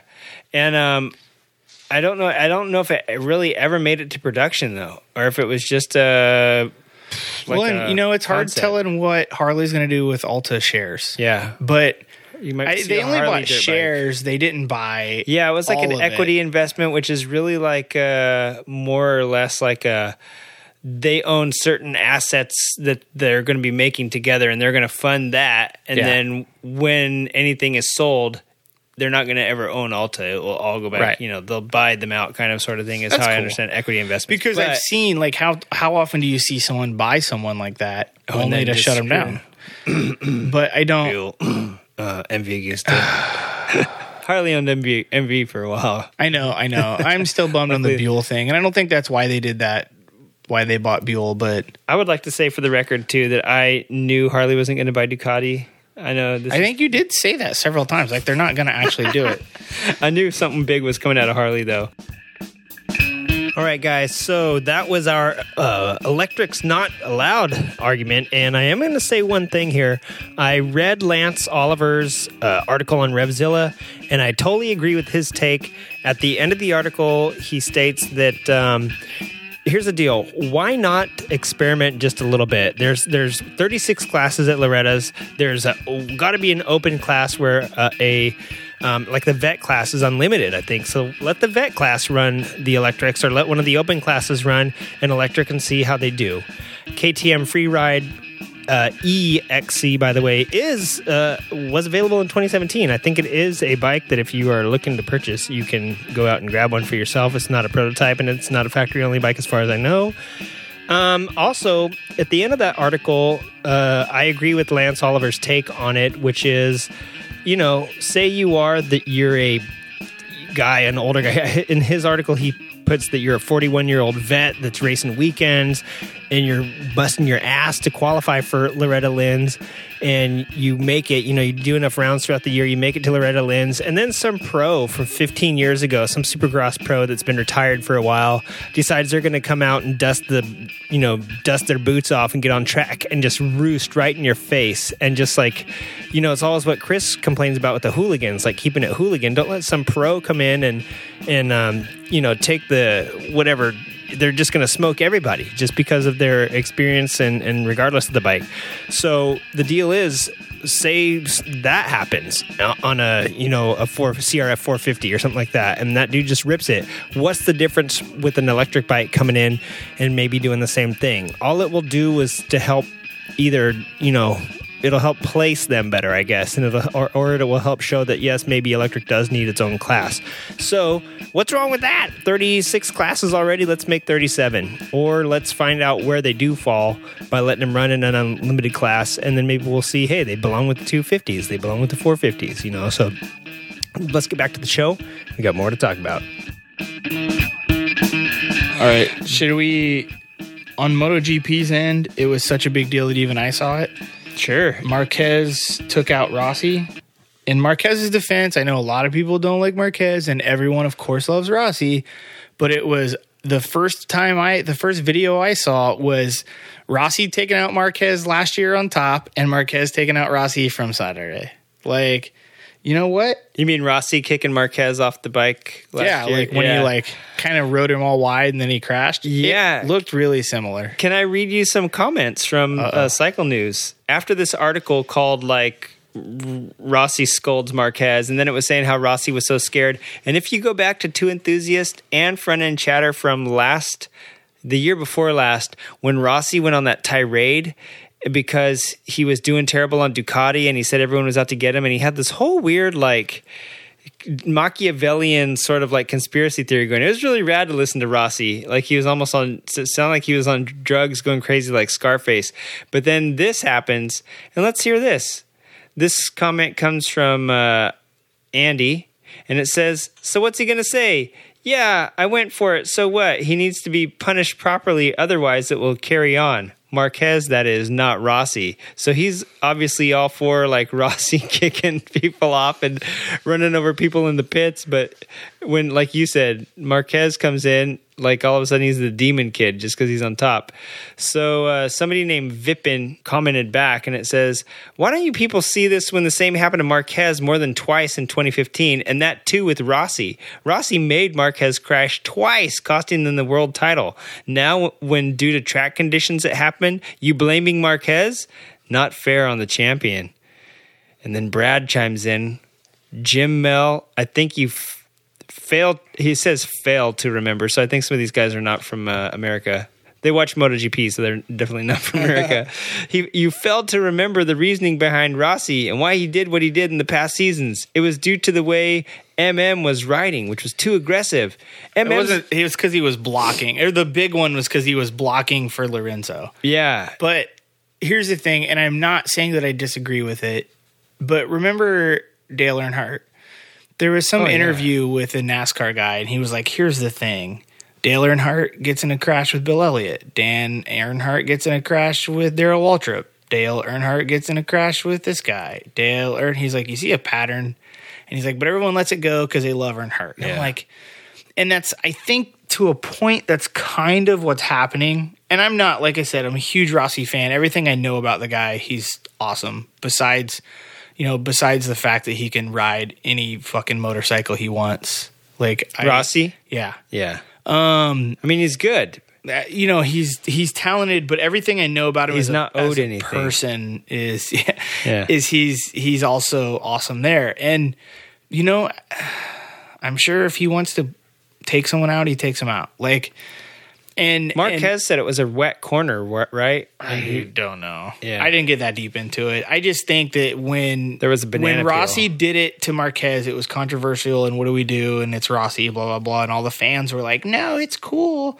And now that Marquez did it back, conditions and everything else aside, now that Marquez did it back, everyone fucking hates him. Yeah. And I'm like, Rossi did it to Marquez a year. Yeah. Yeah. And it's this guy's saying Marquez is a great rider, one of the best, but you can't ride like that person. Just needs to get out of your way. And if not, I will move you. If you're faster than the person in front of you, you pass them cleanly. This is multi-million-dollar machines on two wheels. Yeah, but they don't give a shit about that. With no roll cage, not NASCAR or dirt track racing. So he says, I wasn't defending Rossi. I agree. It's just it's a bad loser is always a bad loser, and you can't rub into people and push them off the track just because you're a world champion, which I disagree. That's how you get to be a world champion. Here's the thing, like, I think you might like this one. At some point, Honda has to dump Marquez because he puts a stain on the Honda brand. The Japanese put a lot of importance on face, and with Marquez, they are losing face. Are they really losing face? Dude, Marquez has a shit ton of fans. Marquez does a lot of good for the sport. Like the Super Prestigio, I think, is one example of something Marquez does for motorcycling. From what I understand, he's nice to all his fans. Yeah, he's a nice guy. So he has an on-track beef with Rossi. The only reason people think that looks bad is because it's with Rossi. If he had an on-track beef with Pedrosa, everyone would fucking love him for it, even though Pedrosa was his teammate. He's not anymore. Yeah. But everyone would be like, oh, it's whatever. He'd take out Pedrosa. We love Marquez. Yeah. But when he takes out Rossi, it's like, oh, my God. And I think that's part of it, yeah. I mean, I don't know. I don't follow GP close. I would like to, but I don't. Yeah, neither do I. When I saw this not on Fans' news, Choice, it's because Rossi, Dean agrees with you. He's like, yeah, winning races and championships. I'm sure that's a big stain on Honda. Yeah, exactly. And here's the thing, too. Like, again, and I know that part of the reason was something Marquez was doing, but Rossi did him dirty, too. Like, you know, and Yeah. I don't know, dude. When you're out there, there's adrenaline and blood flowing, and it's, dude, you see, you're at fucking war, dude. And I'm sorry, like, there is a level of politeness, but you're at war. And those dudes are at war, and they are in it deep, and that's shit happens, and sometimes it's on purpose. I don't know. There's a lot of opinion. The reason I didn't want to read the article. If you don't think I don't race with guys, there's guys that I race with that I would. I mean, I let Spencer around me at Salem, dude. He was so excited, but I'm just like, it was going to happen anyway. But there's also guys I race with, like, so there's guys that I would never pass dirty, and then there's guys I race with where it's like, I don't even care. I'm going to square you up and I'm going to pass you because it's how I was treated by them.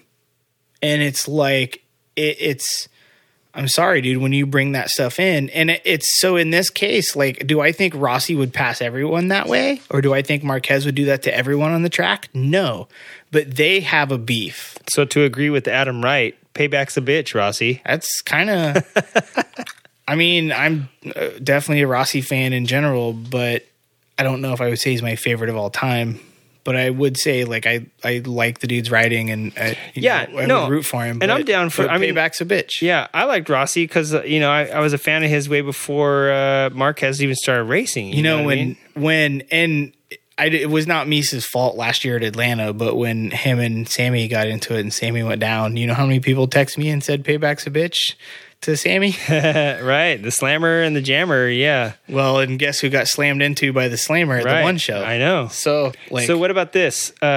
Ernest Lamb says, so how about this? All the riders sign an agreement that MM93 is the fastest motorcycle rider in 2018. Give him a special title, the fastest man in MotoGP 2018, then ban him for the rest of the season and move on to compete for the title for the second fastest man in MotoGP in 2018.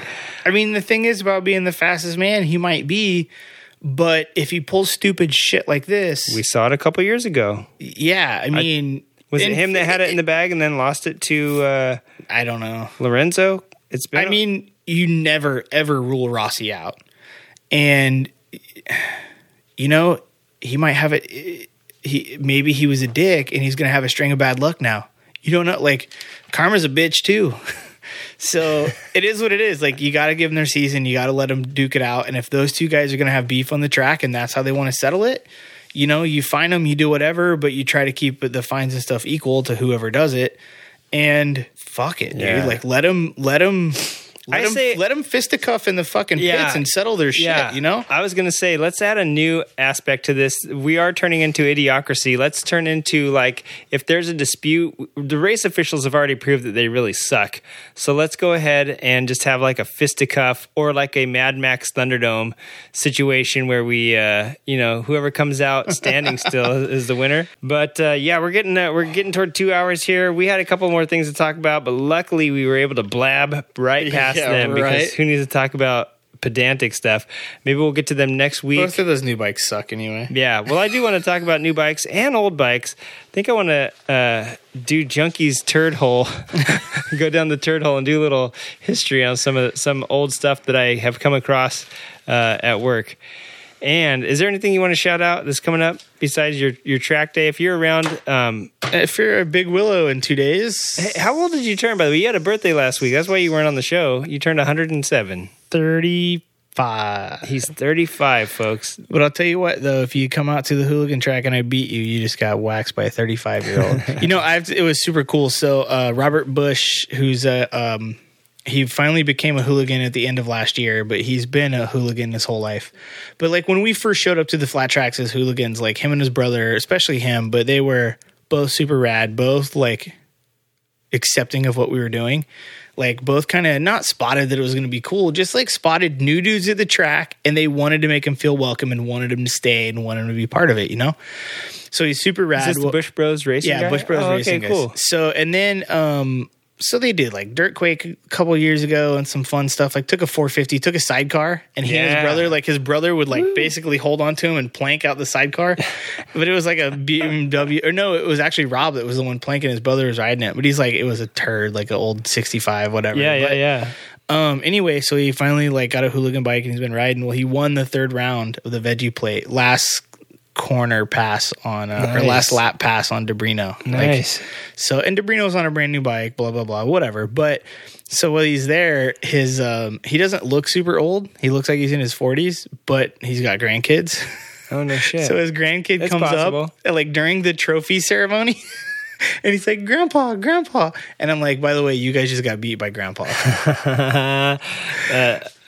Abuelo took the trophy on that one. Yeah. So that is awesome. Check out next week's show where we'll be back with rambling for 2 more hours. Yeah. I was trying to think of what I have planned for next week. Ooh, I can talk about Big Willow. Yeah. Hopefully no crashes. We'll be back with a wrist report and see how sore it is from squeezing the clutch. Dude, I did Butcher's Hill Climb the day after the race. That's true. That one did hurt. That one did hurt. Squeezing the clutch then hurt. Yeah. My wife turns 29 this weekend, so I'm not going to be out. That's why I was asking if you're... If I'm 35. How your birthday was, because, my wife's having a birthday this weekend. So I'm not going to come check you out at the Big Willow this time. Yep. But I'm excited for Big Willow. It's a fun one. I'm going to drop in some current events coming up here pretty soon, and prepare your buttholes next week for... For the turd hole? For the turd hole injection of knowledge. Wait, are they preparing buttholes, or are you preparing your butthole? I got the barbecue fired up, bro. I'm going to go eat some buttholes tonight. Oh, no. That's my sign off. See you later. Well, that certainly was a weird way to end a show. That was my sign off. Hey, listen, if you're hearing my voice right now, these come out on Friday. I want you to know, tonight at the Peterson Automotive Museum, there is going to be an exhibition. It's opening tonight, and it is about custom motorcycles and the custom builders that build those custom motorcycles, and probably some of the custom techniques and tools that those custom builders use. There's probably going to be a lot of custom builders at the Peterson, and from what I read on the Peterson's website, Keanu Reeves and Jay Leno are not going to be there, but there's going to be a whole bunch of other people. And if you're hearing this as well, tomorrow, I believe, maybe also today, the Grand Prix of Long Beach, the Toyota Grand Prix, is happening this weekend. And of course, festivities always kick off Friday night, and then there's racing this weekend. So if you're in the area and you want to check that out, it's super cool. On the news last night, they were showing all the setup and the road closures that are going to be happening down in Long Beach, and also the track layout. And it's really cool. It passes right by the Long Beach Convention Center and the little boardwalk there and the aquarium and all that fun stuff, which is right where IMS happens every year. So we basically kind of come at you from the Toyota Grand Prix like racetrack in a way, and to get to the convention center you drive on the racetrack, so it's kind of cool. Something else is coming up this weekend. You heard Wiggins talking about it, but Ramming Speed is hosting a classic track day on the 15th at Willow Springs. This is going to be the last track day, I believe, before the Armor races. My friends, you heard us a couple, I want to say it was like episode 23 or 22. It was so long ago now that we went up for the Corsa Motoclassica. I didn't make it out to it last year because it's always right around my wife's birthday. But this year it's going to be next weekend, so I might hit that up. And if you want to get out and practice, if you want to get out and get your classic bike on the track, this is the time to do it, the place to do it. And I really thank Ramming Speed a lot for the stuff they've been doing with these classic and small bike track days. It's really, really cool. And then when you get out there to the Armor races and you see these classic and smaller bikes cruising around, you're like, that is what it's all about. All right, here's some other things that are happening this month. All right, man, April 14th. That is Saturday, bro. Yeah. The LA Ride for Kids. There's SoCal Dual Sport Adventure Ride for Kids out at Glen Helen. Starts at 7:30 in the morning. 7:30 to 8 is registration, and it starts at 9. So it's the LA Ride for Kids, Dual Sport, and Adventure Ride. The 14th, also out at the old, what's it called? The Farmers Fairgrounds out there in Paris. There's going to be the Hippie Killer Hoedown, the 10th annual, man. I remember like the second and third one of these things. So that's really cool. There's going to be live music. Of course, there's going to be all hot rods. There's going to be some flat track, and there's going to be lots of fun stuff out there. I'd go check that out. Also on the 14th, the 15th, is going to be Sunday. Let's ride. There's an urban ramble around Los Angeles along with Triple Nickel. They're meeting up at the Trails Cafe on Ferndale Drive and 3 p.m. Double RL and Co. I have no idea what that means. So 2 p.m. kickstands up, 3 p.m. land, Double RL and Co. So I don't know. So there says following the ride at Double RL, there's going to be live music and barbecue. So Double RL must be the name of a place. I've never been there, so it tells you what I know about LA. On the 15th, Aether Apparel is having a ride from both their San Francisco and LA outposts, as they call them. Apparently, they're no longer called stores. From the LA meeting at 8:30 a.m., kickstands up at 9 at 161 South La Brea Avenue in Los Angeles, and it looks like they're going to ride around Lake Hughes. And the Aether Moto in San Francisco meet up at 8:30, kickstands up at 9 at 489 Hayes Street in San Francisco, and they're going to ride around the lower lake. So apparently Aether Moto loves lakes. So check those things out if you got a hot chance. The Vintagent on the 15th is presenting Custom Revolution Moto exhibit at the Peterson. Now, I told you the opening ceremonies are going to be happening on Friday. And then so the 14th and 15th and all that great stuff. I don't know why it's only saying the 15th here because it's actually starting the 14th. 15th, Classic Track Day with Ramming Speed. I don't know how many times we've mentioned that, and we'll continue to mention that. God damn it. That is a precursor to the Corsa Moto Classica, which is a vintage round from the Arma Triple Crown, I think it is, and that's going to be April 27th through 29th out here at the old Willow Springs Raceway. Babes in the Dirt 4 is also April 27th through 29th, and since I'm not a babe, I'm not allowed to go, but that's going to be at the Hungry Valley recreation area at Groman. It says Groman, California, but it's actually Gorman. I've been by there and I know how to spell that. Elsinore, man, band Stravaganza going down, and a bike show at the Rec in Elsinore, California. There's going to be 10 bands. It's going from 4 p.m. to midnight. If you want to check this out and you live near Lake Elsinore, it's going to be at 117 West Graham Avenue at the Rec. What a great place. What a great name for a bicycle thing. Motorcycle. Listen to the Bicycle Podcast, is it? If you are interested in two-stroke stuff, there's going to be the 21st annual two-stroke extravaganza. I've never heard of this in all my 21 years on this earth.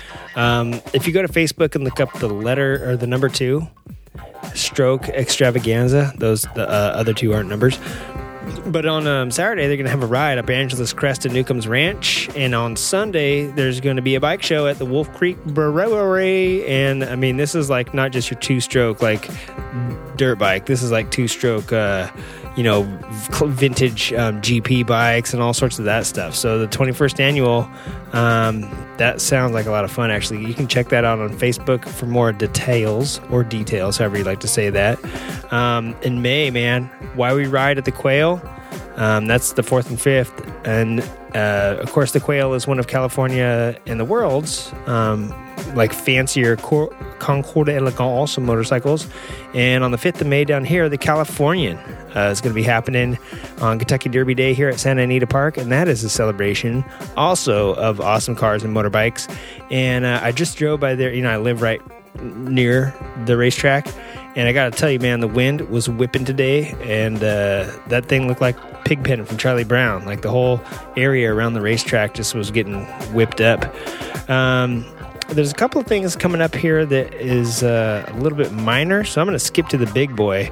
June 23rd and 24th, Born Free 10, for Pete's sake. It's getting crazy. This is going to be nuts. So, and remember, Solstice Slam coming up June 1st. So get your submissions in by May 30th, or else I'll punch you right in the keister. And the silence is kind of weird, but I like it. Have a good Friday.